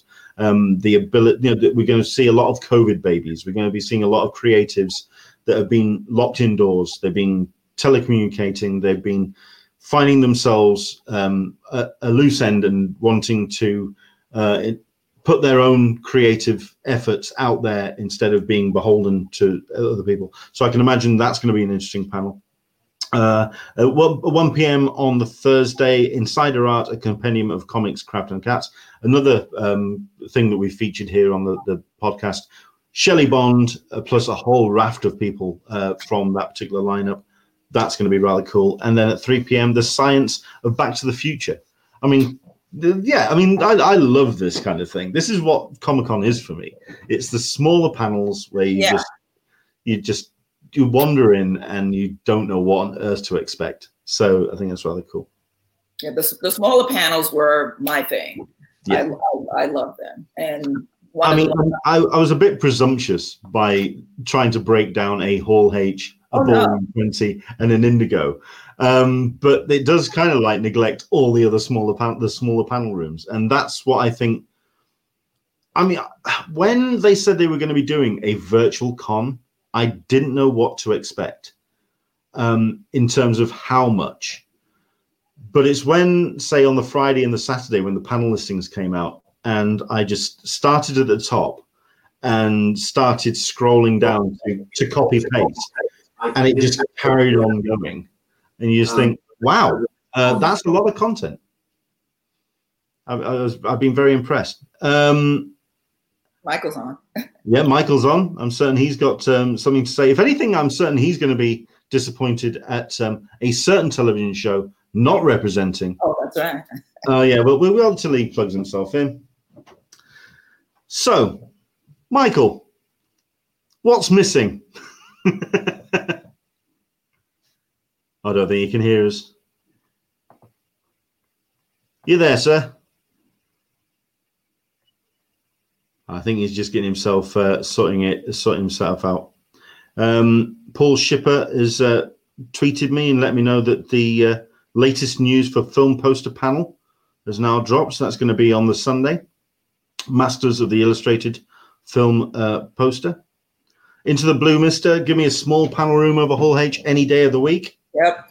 Yeah, absolutely. Yep. One panel there's a couple of panels that are missing. I'm trying to find the tweet that I put out because I did put a whole list of panels, which I went, hang on, we've got some really obvious missing panels here. What the hell's going on? Or missing content. I see a comment from Leanne. Michael and I are going to be missing our Expanse panel. Yeah, absolutely. Can you guys hear me or not? We can, just about. Okay, I'm just trying to get this. I had it on, unfortunately, 2 different things, and so I had a huge amount of feedback. So I was trying to work through the feedback. Fair enough. So yeah, I mean, I put a tweet out saying that there's some very conspicuous absences. Star Wars. The fact that there is no Star Wars. I mean, I think there's a publishing one. I think there's one of the books ones.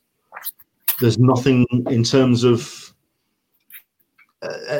considering how. I mean, even when Star Wars Celebration happens, there's usually a lot of Lucasfilm content, and there's usually a fair amount. There seems to be a very sizable gap with Star Wars on this one. Watchmen. I felt that would have been a good panel to have at this time, when certainly the conversation in America about race, about police brutality, and those topics which Watchmen brought up, I would have thought would have been a good fit for Comic-Con to talk about. Animal Crossing. Why is there not an Animal Crossing panel? If they had a Pokemon Go panel, why don't they have Animal Crossing?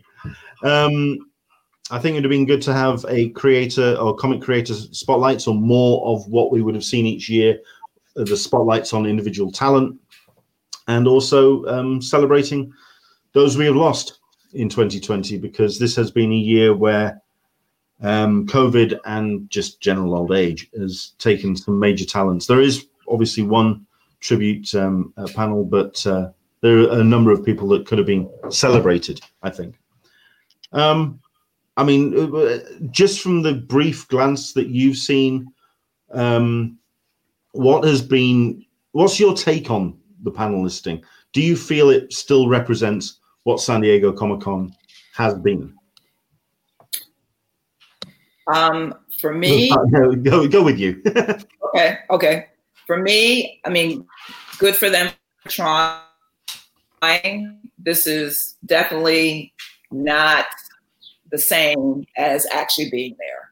Sure. But it's the best this is the best they can do given the time frame they had, and the whole going through the cancellation of the con itself. So for me, is it going to help with the devastation of not being able to go to Comic-Con? The withdrawals. For me, yeah, for me, not real. I'll be wearing my Comic-Con t-shirts that week, but that'll be it for me. So. Fair enough. Michael, I mean, when you look through this listing, does it feel like a San Diego Comic-Con listing? Okay. I have to say a couple of things real quick. Don't forget, Carnival Row is not listed either, Leonard. So that's another show from Amazon Prime that's not there. Really? And obviously, yeah. Well, yeah, and so it wasn't there when we saw The Boys, but again, we don't have The Expanse, and I think we all know why The Expanse is not there. I mean, but there's a few. I mean, Lock and Key. That's a show that went really well just prior to lockdown. But is that Amazon? I can't remember. That's Amazon or Netflix? Amazon. Okay. Yeah, I don't know. I don't understand. And especially Carnival Row. I mean, they've got the second season, and the second season hasn't come out yet. So you'd have thought that they would have done something, right? But just real quick, I thought the panels looked really good considering how quickly they put everything together. Those are good panels. I mean, if you actually notice, if those panels were actually if we couldn't see them at different times and watch them at different times, there are a lot of them that I have actually have 3 or 4 lined up, and that's without Marvel and DC. Could you imagine how bad it would be with Marvel and DC in there too? Good Lord. I mean, this is no, seriously, this is good. I thought they did a great job. I don't have any complaints considering everything that's going on. I think they did a good job. And just something real quick, Karen. I'm going to tell you something offline, and I'll tell you about the play that we did in college. Okay. The part that May played is so funny. Okay, I've got to tell you. I've got it. So you could next time if you ever see her in real life, you can say something to her that will make her laugh. Okay, oh, okay. I promise. Okay. Fair enough. All right. Fair enough. I mean, other ones that I mentioned as well on a tweet was absent panels that I would have liked to have seen represented. Maybe a Zendaya spotlight. It'd have been great to get. I mean, that would have been a headline panel, considering how much she's going to be has been featuring in genre stuff. And you've got Dune coming up.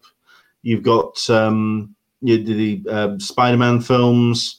What she's been doing on television as well. It would have been great to have a nice little spotlight with her. The Last of Us 2, I think would have been a good panel. Certainly representing the gaming element of it. Devs, I'm surprised that they haven't had a panel. And yeah, Critical Role. Now, I haven't had a proper look through Sunday, but I'm guessing Critical Role's not in there either. No, so, I didn't see it. But Leonard, why would they have devs? Because they've already shown it here, so I would be surprised. They're doing Next, which I think might be kind of interesting to take a look at. But devs, I would be puzzled that they would actually have that. Isn't there a second season due?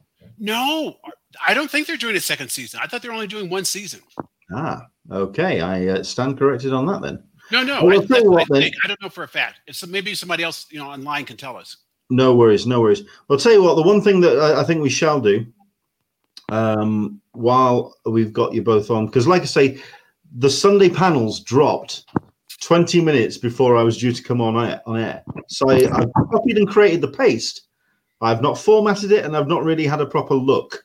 So hopefully you can join me in having a look through this particular lineup. This is the Sunday panels then for Comic-Con at home. I did pull one or two headliners out, including Next, like you say, John Slattery, Michael Mosley, Fernando Arande, Jason Butler, Hana, and Eve Harlow.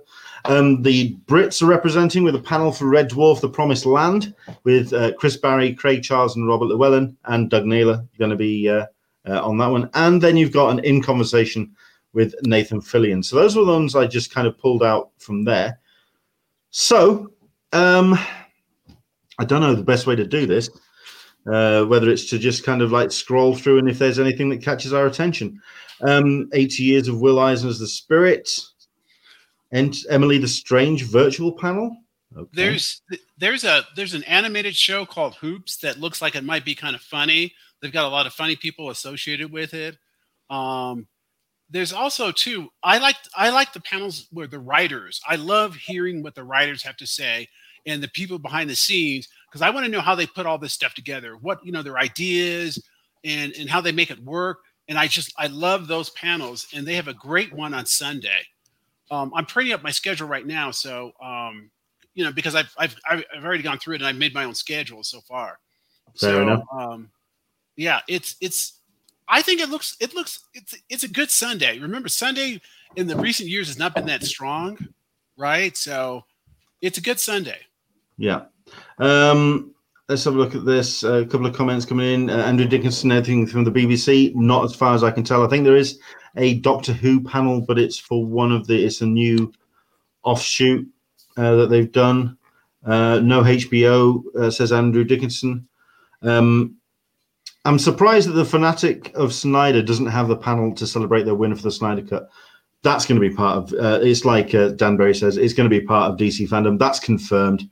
Zack Snyder's already said that he's going to be presenting as part of that. Right, so let's go through this then. 10 a.m., Teenage Mutant Ninja Turtle film anniversary. I mean, come on. This sounds like a Sunday lineup, doesn't it? Yeah.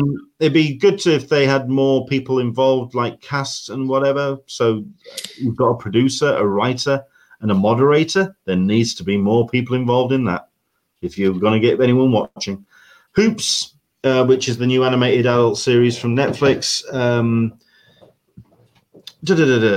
Coming together for this show of a foul-mouthed high school basketball coach sure to hit the big leagues if he can only turn his terrible team around. Jake Johnson, Rob Riggle, Ron Funches, Natasha Leggero. You know exactly what you're going to get from that little lot. But then again, produced by Phil Lord and Chris Miller, so it could be rather cool. look at 11, Leonard. 11 as next. Next might be an answer to devs. It might be that network's answer to devs. Sure. Over 30 cosplay, virtual costuming, and cosplay advice for the mature cosplayer. Fair enough. Okay. I need to go to that one. Well, I'll wait till the panel of over 40. We'll go from that. I could go to that one too. Keep going. Okay. Into 11 o'clock. Boom Studios. So you've got Matt Kinton there, Sabia Tahir, but we'll see how Boom go. Jack Kirby, an introduction. Marc Evanier, that would be a good panel. He knows how to put his presentation on. Here's your next panel. Manny Koto. So you've got this propulsive fact-based thriller about the emergence of a deadly rogue artificial intelligence which combines pulse-pounding action with the examination of how technology is invading our lives and transforming us in ways we don't yet understand. So the Blacklist then. Person of interest. Sorry. Okay. No tow trucks beyond Mars. Fine, whatever. I mean, I'm gonna scroll through this. If anything jumps out, by all means. The no tow trucks would be like a scientific thing on the reality of actually going to that. I would go to. Okay. I think they've done that before. Discussing the latest JPL rover and other adventures and missions. Cool. Leonard, while you're going through that real quick, Cosmos is having a panel too in one of the earlier days. Yes. Neil deGrasse Tyson is always good. Always good. Yeah. And his panels at New York Comic Con are always not sold out, but I mean they're always oversubscribed. People are always lining up, still trying to get into it. Even after they give out all the tickets, people still will try to line up to get into those. So those are super popular, and he's a wonderful person, entertainer, smart. He keeps you interested because he can talk to people like us, but he can obviously talk to the best scientists too at the same time. So sure. But, so I just want to put in a plug for him. I really should have pulled up the because I think that what they've done very cleverly, because they've organized this like it's the actual convention, it means that everything's up on Shed, which means they are seeing what the interest is. And perhaps I should have gone through some of the numbers, because that does give a sense of what people are going to be checking out and going to and seeing which panels they're going to be doing. Craft of World Building in Comics, Kieran Gillen, Stephanie Hans, Mirka Andolfo, Sanford Green. Good grief. Okay. That's a hell of a panel. Image Comics. Wow. That's something I think I'd be checking out as a comics panel. Aztec depictions in pop culture 500 years after the fall. Wow. Okay. Now we're into the tall grass. But okay, this is it shows the breadth of what they're doing. HBO Max Looney Tunes, no description on that, so it depends who's going to be showing up and representing on that panel. 1 p.m. Kevin Easton panel, so talking Teenage Mutant Ninja Turtles, Drawing Blood, and with guests. Red Dwarf, here we are, 1 p.m. Chris Barry, Craig Charles, Robert Llewellyn, and Doug Naylor, all talking about Red Dwarf, The Promised Land, launching on BritBox July 26. I don't know anyone who has that service. The Goldbergs at 1. I mean, this feels like a Sunday lineup, doesn't it? Yeah, I mean, it really is. Although you have Looney Tune cartoons at 1 o'clock too, Leonard. So let's get to the important stuff here. Who's the best Doctor Who? It would be nice if there was actually some Doctor Who's in there. Yeah. Some doctors. Let's have a look. And yeah, I think that's probably this is the headliner of the day. A conversation with Nathan Fillion. I mean, come on. Special appearances by Joss Whedon, Alan Tudyk, Gina Torres, Mika Cox, Molly Quinn, Seamus Diva, and John Huetas. Yeah, I think that's going to be well watched. Leonard, I agree with you, but I have to put in a plug for writing for TV from first draft to getting staffed. those I've had a chance to meet. I think I met at least Jamie Paglia for Eureka, and he's a wonderful, wonderful person. I mean, as a person who wants to write, you have to go to this panel. This is a must-see panel, in my opinion. Sure. So it's a slow Sunday, but a panel like this is great because you can actually get into it. And see it, and these people actually have interesting things to say because they all have had very successful TV shows. Yeah. Solicitor Smeg, if SDC wants more realism in their virtual panels. Oh, I could see Leanne. Hello. They should put everyone who enters into a virtual line for at least 3 hours before they can stream any panel.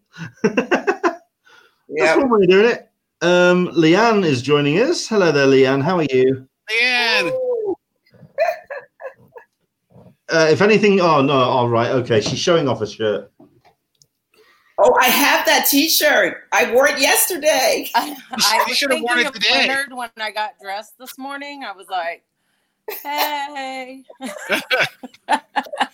Thank you. You're wrong. You got to give that T-shirt to Leonard now.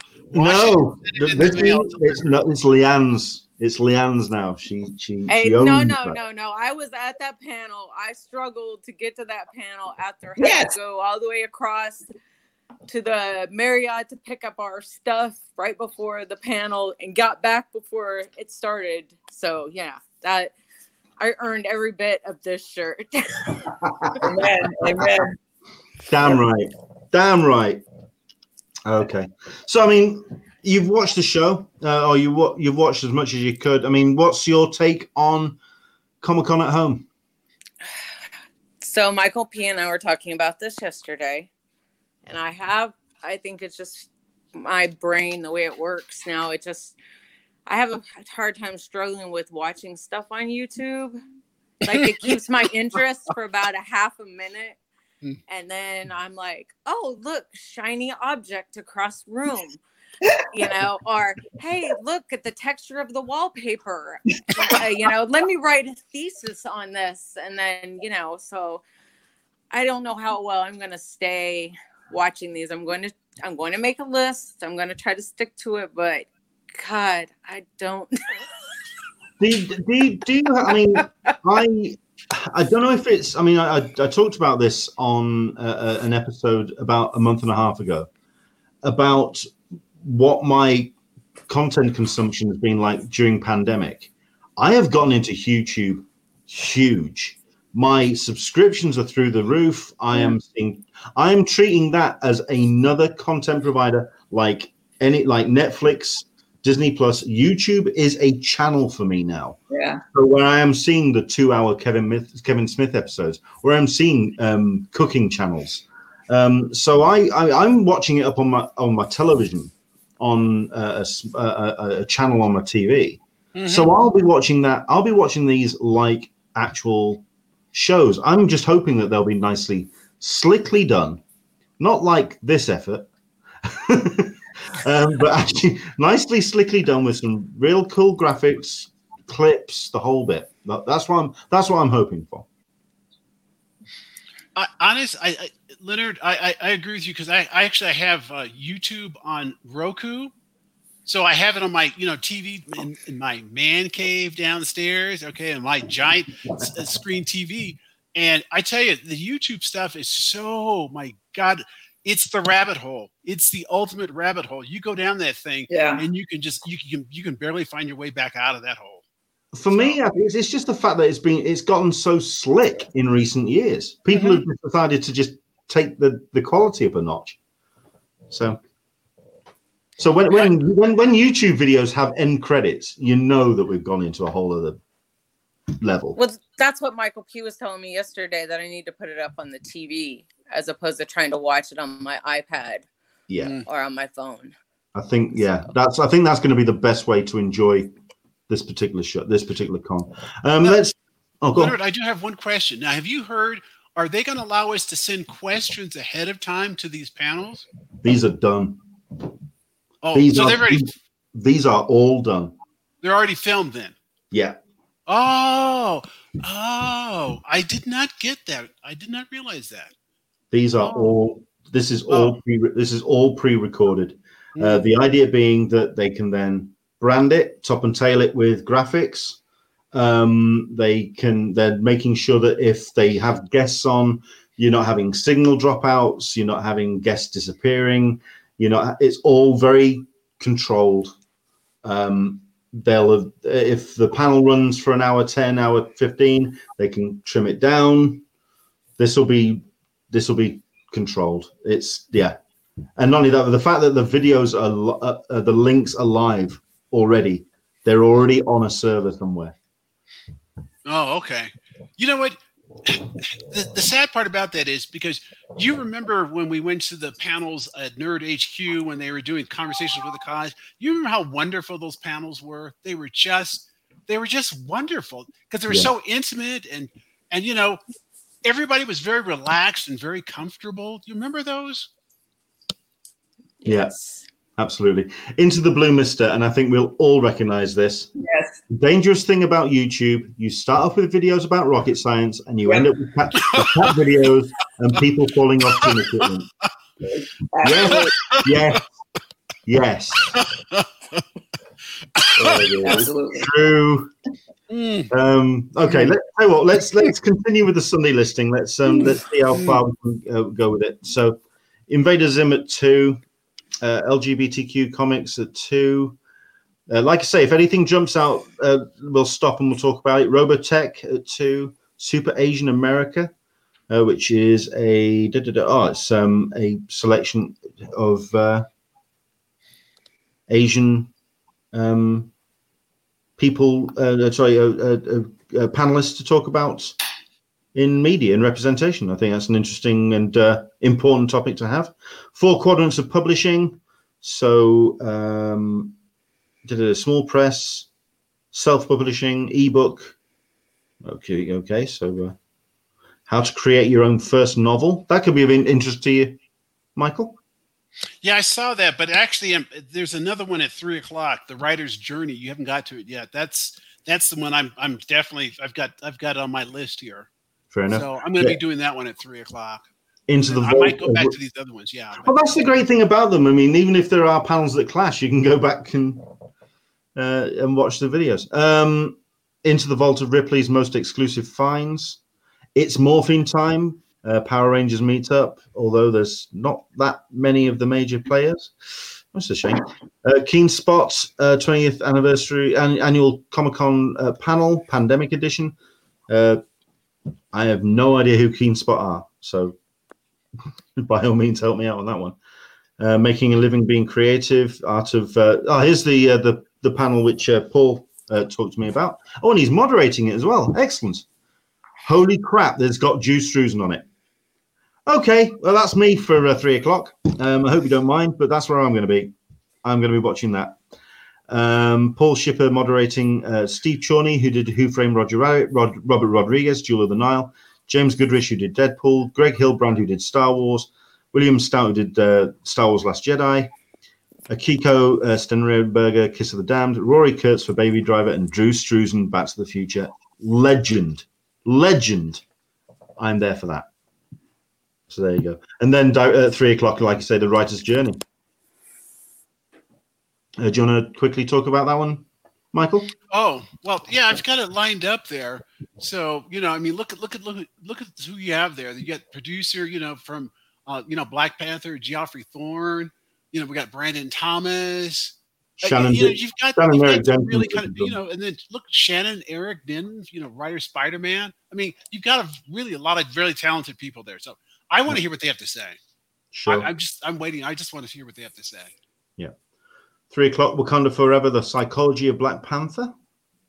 3:00, World Builders, Evolution of Immersive Entertainment. So everything from VR through to the creation of the Mandalorian.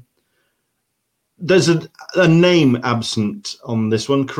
Several names absent, I think. Careers in Geek Fashion. Where's Tony? And that's one I would go to. I would go to that one. Where's Tony? Where's her universe? Yeah. You Okay. think they wanted just different people this time because Tony is usually on there and in her universe, she's usually there. Maybe they just want to have different voices because Tony's in another panel, right? He's only doing the one, but yeah, he's doing one on the Thursday.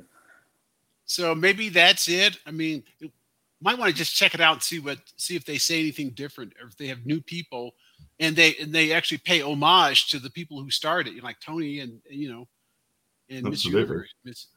4 p.m. And if this isn't a Comic-Con panel, nothing else is. Christmas in July: The Psychology of Pop Culture and Christmas. From watching a Charlie Brown Christmas to listening to All I Want for Christmas Is You to debating whether The Nightmare Before Christmas is a Halloween or a Christmas movie. Okay. All right. That's definitely a Sunday Comic-Con panel. Yeah, you guys, let me stop you guys for a second. You know that Hallmark, the Hallmark Channel right now is having Christmas in July, for the next 2 weeks. You guys know this, right? That in the UK as well. Yeah. So I was like, this is not that unusual. My whole point is it's not that unusual. And it literally, it's a big thing. And that's one of the biggest things on the Hallmark Channel. And in fact, Leanne, you and I have a friend who watches that. And I'm not going to mention his name in public because I don't want to embarrass him, but he watches that stuff, okay? I know who you're talking You know who I'm talking about. You know who I'm talking about. So this one's interesting. Because very much an absent panel for me, because it's the first panel on usually in Ballroom 20. In Indigo, Anatomy of a Superhero, and they've been running that panel for years. This is probably the most equivalent to it. Composer Squares game show at 4 p.m. Film and television composers participate in a Hollywood Squares online game show. Lorne Balfe, Ryan Elder, Chris Learns, Yannick Bontemps, Sonia Belisova and Gianna Ostelli, who did The Witcher, who did a cracking soundtrack to that show. Sapphire Toth. I mean, there's some big names there. I think that's probably the equivalent to that panel. They're curious to see what they do with it. And I think it's the same people behind it as well, White Bear PR. So, yeah, that sounds about right. Everyone's a critic being a journalist in an online age. Some familiar names in there. Bob Chipman, Bill Waters, the usual. 4 p.m. full-time creative work on a part-time schedule. That's a Sunday panel. That's a Sunday panel. Indie filmmaker survival guide. Okay, I mean, I'm going to carry on scrolling here, and if anyone spots anything, jump out. But I'm going to also just say, because this is a virtual con, at the end of the day, you want to try and get people's attention. Yeah, you want to try and keep people engaged. On the Sunday, the panels aren't as strong, so they go down to the exhibition floor for a deal, to wander around, to catch up with friends. So the panels aren't necessarily as strong. Do you think they should have moved some of the Friday and Saturday panels to the Sunday just to even things out? That's a good question. Didn't even think about that. Well, but you know what? It's kind of artificial. Let's face it, it's artificial. Because the other ones, we can watch them any day. So, I mean, only the hardcore people and those of us who are retired will watch, during the daytime and stuff. And everyone else will watch whenever. And so I would imagine a lot of people are going to be watching the good panels on Sunday, and these other ones, no one's going to watch them. But some of them are still fun. And Sunday could be that day where they catch up with panels which they have clashed, or just going back through the listings of the Thursday through. They could watch the Eisners. You could watch the Masquerade Ball. This would be the first Masquerade Ball I've seen. Me too. No, I get where the thing is. What's good about this is I've had a whole bunch of friends who've never been able to go to a Comic-Con before, and they've always wondered what I'm always talking about. So now they have a chance to see some of these panels. And honestly, HomeCon, Linda, we talked about this. HomeCon, they did one of the first ones. And it was kind of rough around the edges, but it was still fun because the stars that were on the panels, they were enjoying each other's company. And they were, in the military, we used to call it smoking and joking. Okay. They were smoking and joking and having a good time. And you were a part of it. And I think if these guys do it right, we're going to see that same sort of, interest and camaraderie, and people are going to know why we love going to Comic-Con. Yeah. The upshot may be also, I mean, as it's very difficult already to get badges for Comic-Con. This may make it even more difficult. God, yes. I think you're right. But you know what? I'm hoping in the future that the studios will allow them to put some of these things up maybe a month or 2 months later, right? And so maybe they'll make some of those more panels available, a month, 2 months after Comic-Con's over, because you still want to keep all the exclusive stuff at Comic-Con. I mean, because we fought hard to get there. Okay, yeah. Let's face it, we did. Okay, and so we deserve something for that fight. Okay, but at the same time, I think it would be wonderful to share with people, and I think this is a wonderful opportunity to share. I'm getting all my friends, my friends who go to Denver or Pop Culture Con. I'm getting them to make sure they're watching some of these things. The unfortunate part is for Leanne and a whole bunch of my other friends, we don't have that show. I'm not going to mention the name, but I'm not mentioning the name. Leonard, I'm not mentioning the name. Yeah. Okay. Whatever. But it would be a wonderful opportunity for them to get to see what we see at Comic-Con, at New York Comic-Con. And dear God in heaven, if they could have shown us the, episode 1 of season 5. Oh, oh, wow. Yeah. I'm making that noise, that kind of noise, like, that noise. Okay. Yeah. So it is what it is. Yeah. I think, we've been talking about panels and the fact that they're all pre-recorded. There's one panel that is definitely missing for me, and I wanted it to be live, and I wanted it to be at the end of the listing. I wanted a Comic-Con talkback. I wanted to have an actual Comic-Con talkback. It would have been. Oh, Karen, you're muted. Did you know that? Yes, because I've got some background noise. I'm trying to. Okay. Yeah, but no, Leonard, I was thinking exactly the same thing, because we want to hear what they want to tell us, and we want to have some conversation with them about all the stuff they had to go through. Because, honestly, the reality is there is so much stuff going on behind the scenes for them to even get to this point, and the pressure on them, and it had to be tremendous. It just had to, the pulling all those forces together. I know they're wishing that John was back again, because that's what he did. Yeah, that's what he did. If anything, it would have been a great way to introduce the new president of Comic-Con. Because she had a trial. This is a trial by fire for her, isn't it? It really is. Just a bit. Yeah. Oh, can I say something really awful? Thank God it was a woman taking over. God. No, because if you look around the world, the women have been the best leaders in this mess. They have. They've clearly been better leaders than the men have. So I'm glad a woman took over, because she handled it. She just like, I'm doing it. I'm doing it. Okay. I know it's not politically correct, but it's true. It's true. There's history. We'll talk off air about this. Okay. There's history. There's a whole bunch of history going on. Oh yeah. Isn't there always? It's like this year, talking about the show. There's so much going on there, which we clear. And behind the scenes, I'm not going to say anything publicly about it, but there's a lot going on. Yeah, there's a lot. There's an article that came out from the Daily Beast today. Oh, so, that is a very everyone. That's a very good article. It's a very good article. Very good article indeed. Talking about it's about the comic industry, but it also talks about genre industries generally, and about the enabling of abuse.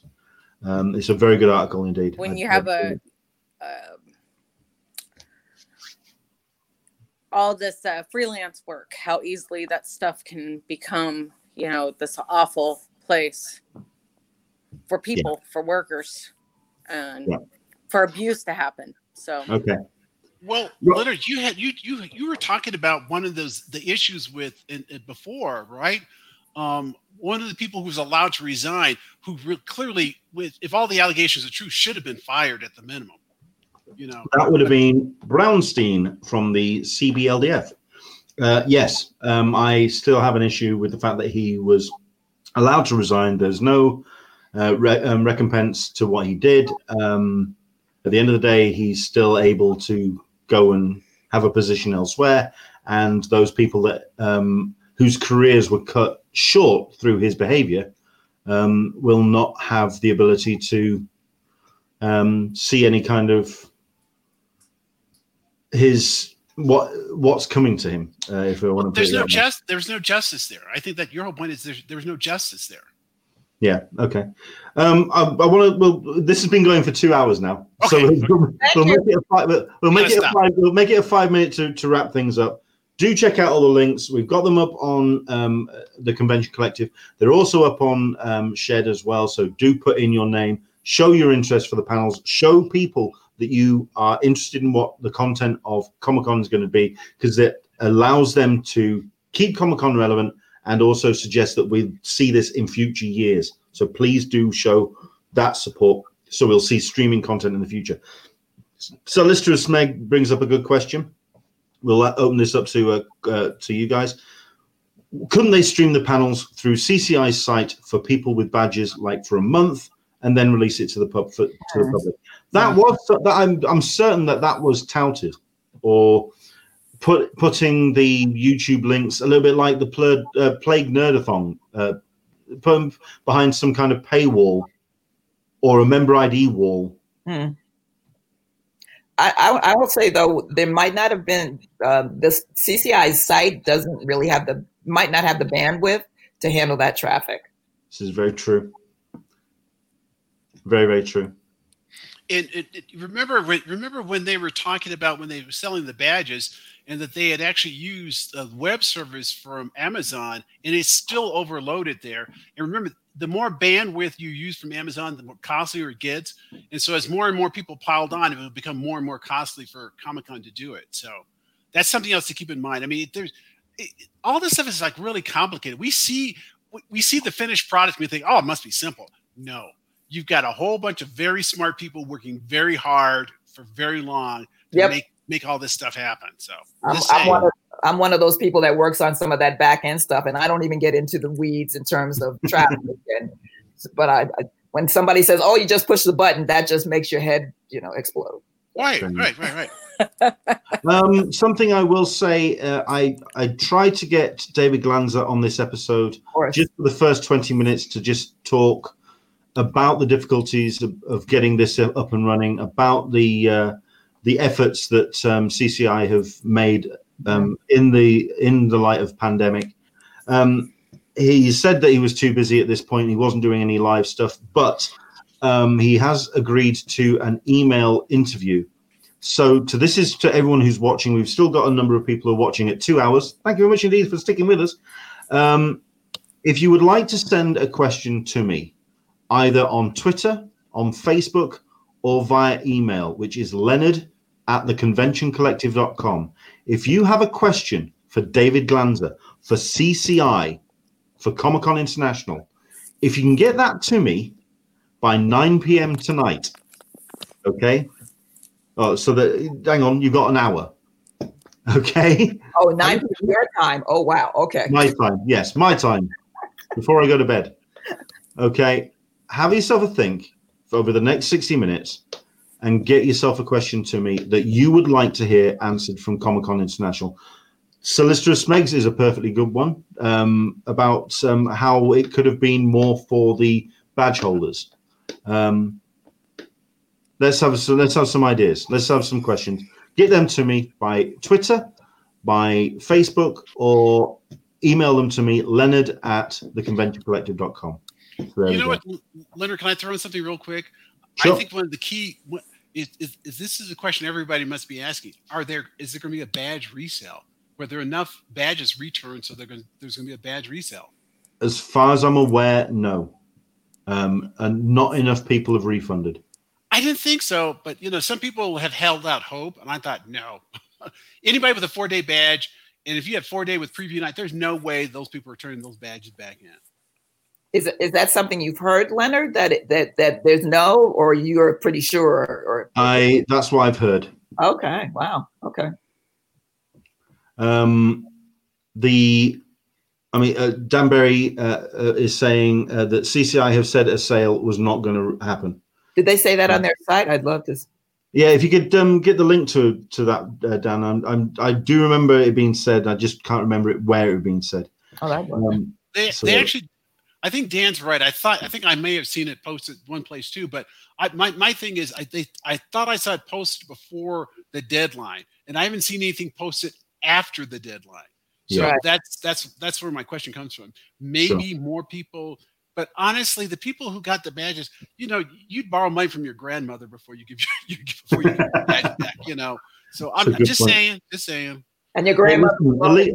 At least we're not having to look for hotel rooms at this point. So yeah. Oh God. Yeah. Let's count for small mercies. Yes. Right, we're gonna let you guys go. So I want to say thank you very much, Neve, for coming on. Leanne, I know that you've I don't know if there was a technical issue, but I know Leanne's disappeared. Leanne, all the best to you, and I hope to see you again soon. Karen, thank you very much, Neve, for coming on. Michael, thank you very much, Neve, for coming on. Again, have a look through the listings, see if there's something that you want to watch. Definitely. But all I can say is, once again, show your support, because through this, number one, it will show the companies involved. I mean, we've had companies which are not representing on this version of Comic-Con. Sony, Universal, Paramount, all the rest of them. There are a whole bunch which are not representing. We need to show them that this convention is still relevant and that we are still the audience for them to get the word out. That's number one. And number two, this is also important for Comic-Con itself, because this could possibly be the model for live streaming panels going forward. Let's hope that we can get that instead of that attempt at Comic-Con on demand that was provided to us a couple of years ago, which was not fun at all. But there we go. Karen, thank you very much indeed for coming on. I don't know if there's anything you want to promote, anything you want to say. I'll promote one more thing. I didn't see where it was on the schedule, but the Legal Geeks did a panel 2 years ago. It was the mock court martial of They're not doing one. It was fantastic, the best. So I'm looking for that one. It's not in the listings yet, so I hope they do one, but I will be checking that one out. Keep an eye on that one. And Michael, anything people can go online to find stuff that you're doing? I'm still over at Friends at Comic-Con, so just check us out over in the forum. And we talk about a lot of. In fact, we just put out an article, and I have to put in a plug for my guilty pleasure besides this show. That show. The Order on Netflix. It's a guilty pleasure, but I love that show because it's a mixture of drama, comedy, and horror. And this last season went way dark, and it was a surprise how dark it went. And it's fun. It's just a fun show. The people are having a great time, and it doesn't help. It doesn't hurt that the cast is just good to look at too. Okay. That never hurts in my opinion. Never hurts. Fair enough. At some point, the next thing I'm going to be checking out is Warrior Nun. So that's going to be the next thing on my list. So that's me. But listen, guys, thank you very much indeed for coming on. I really appreciate it. Thanks, Leonard. Next time we see each other IRL, yeah? Yes, definitely. Yeah. Absolutely. Yeah. Take care. We'll see you soon. Adios. Bye-bye. Oh, and there we go. That's Karen and Michael. Thank you very much indeed. We've run for a long show, but then again, there's a lot to get into, and we always have this when we have the panel breakdowns. What do you think? What has been your impression of the panels? Is it strong enough? Is it something that still represents what San Diego Comic-Con is? Is there something that you're missing? Is there something you're excited to see? Jump in on comments and down below, not just necessarily on the Q&A, down below. Like, subscribe, hit notifications, and continue to support what we do on An Englishman in San Diego and Talking Con. I'm back again on Wednesday. We've got a special guest, which we'll be announcing in the next couple of days. And also we've got details this week coming out about our Comic-Con after party, which we're organizing slowly but surely. Take care. Enjoy the rest of your evening. Thank you very much indeed for watching this very extended episode of Talking Con. Tell us what you think about the panels, and tell us if you're excited for SDCC at home in 2 weeks' time. From myself to you, we'll see you soon.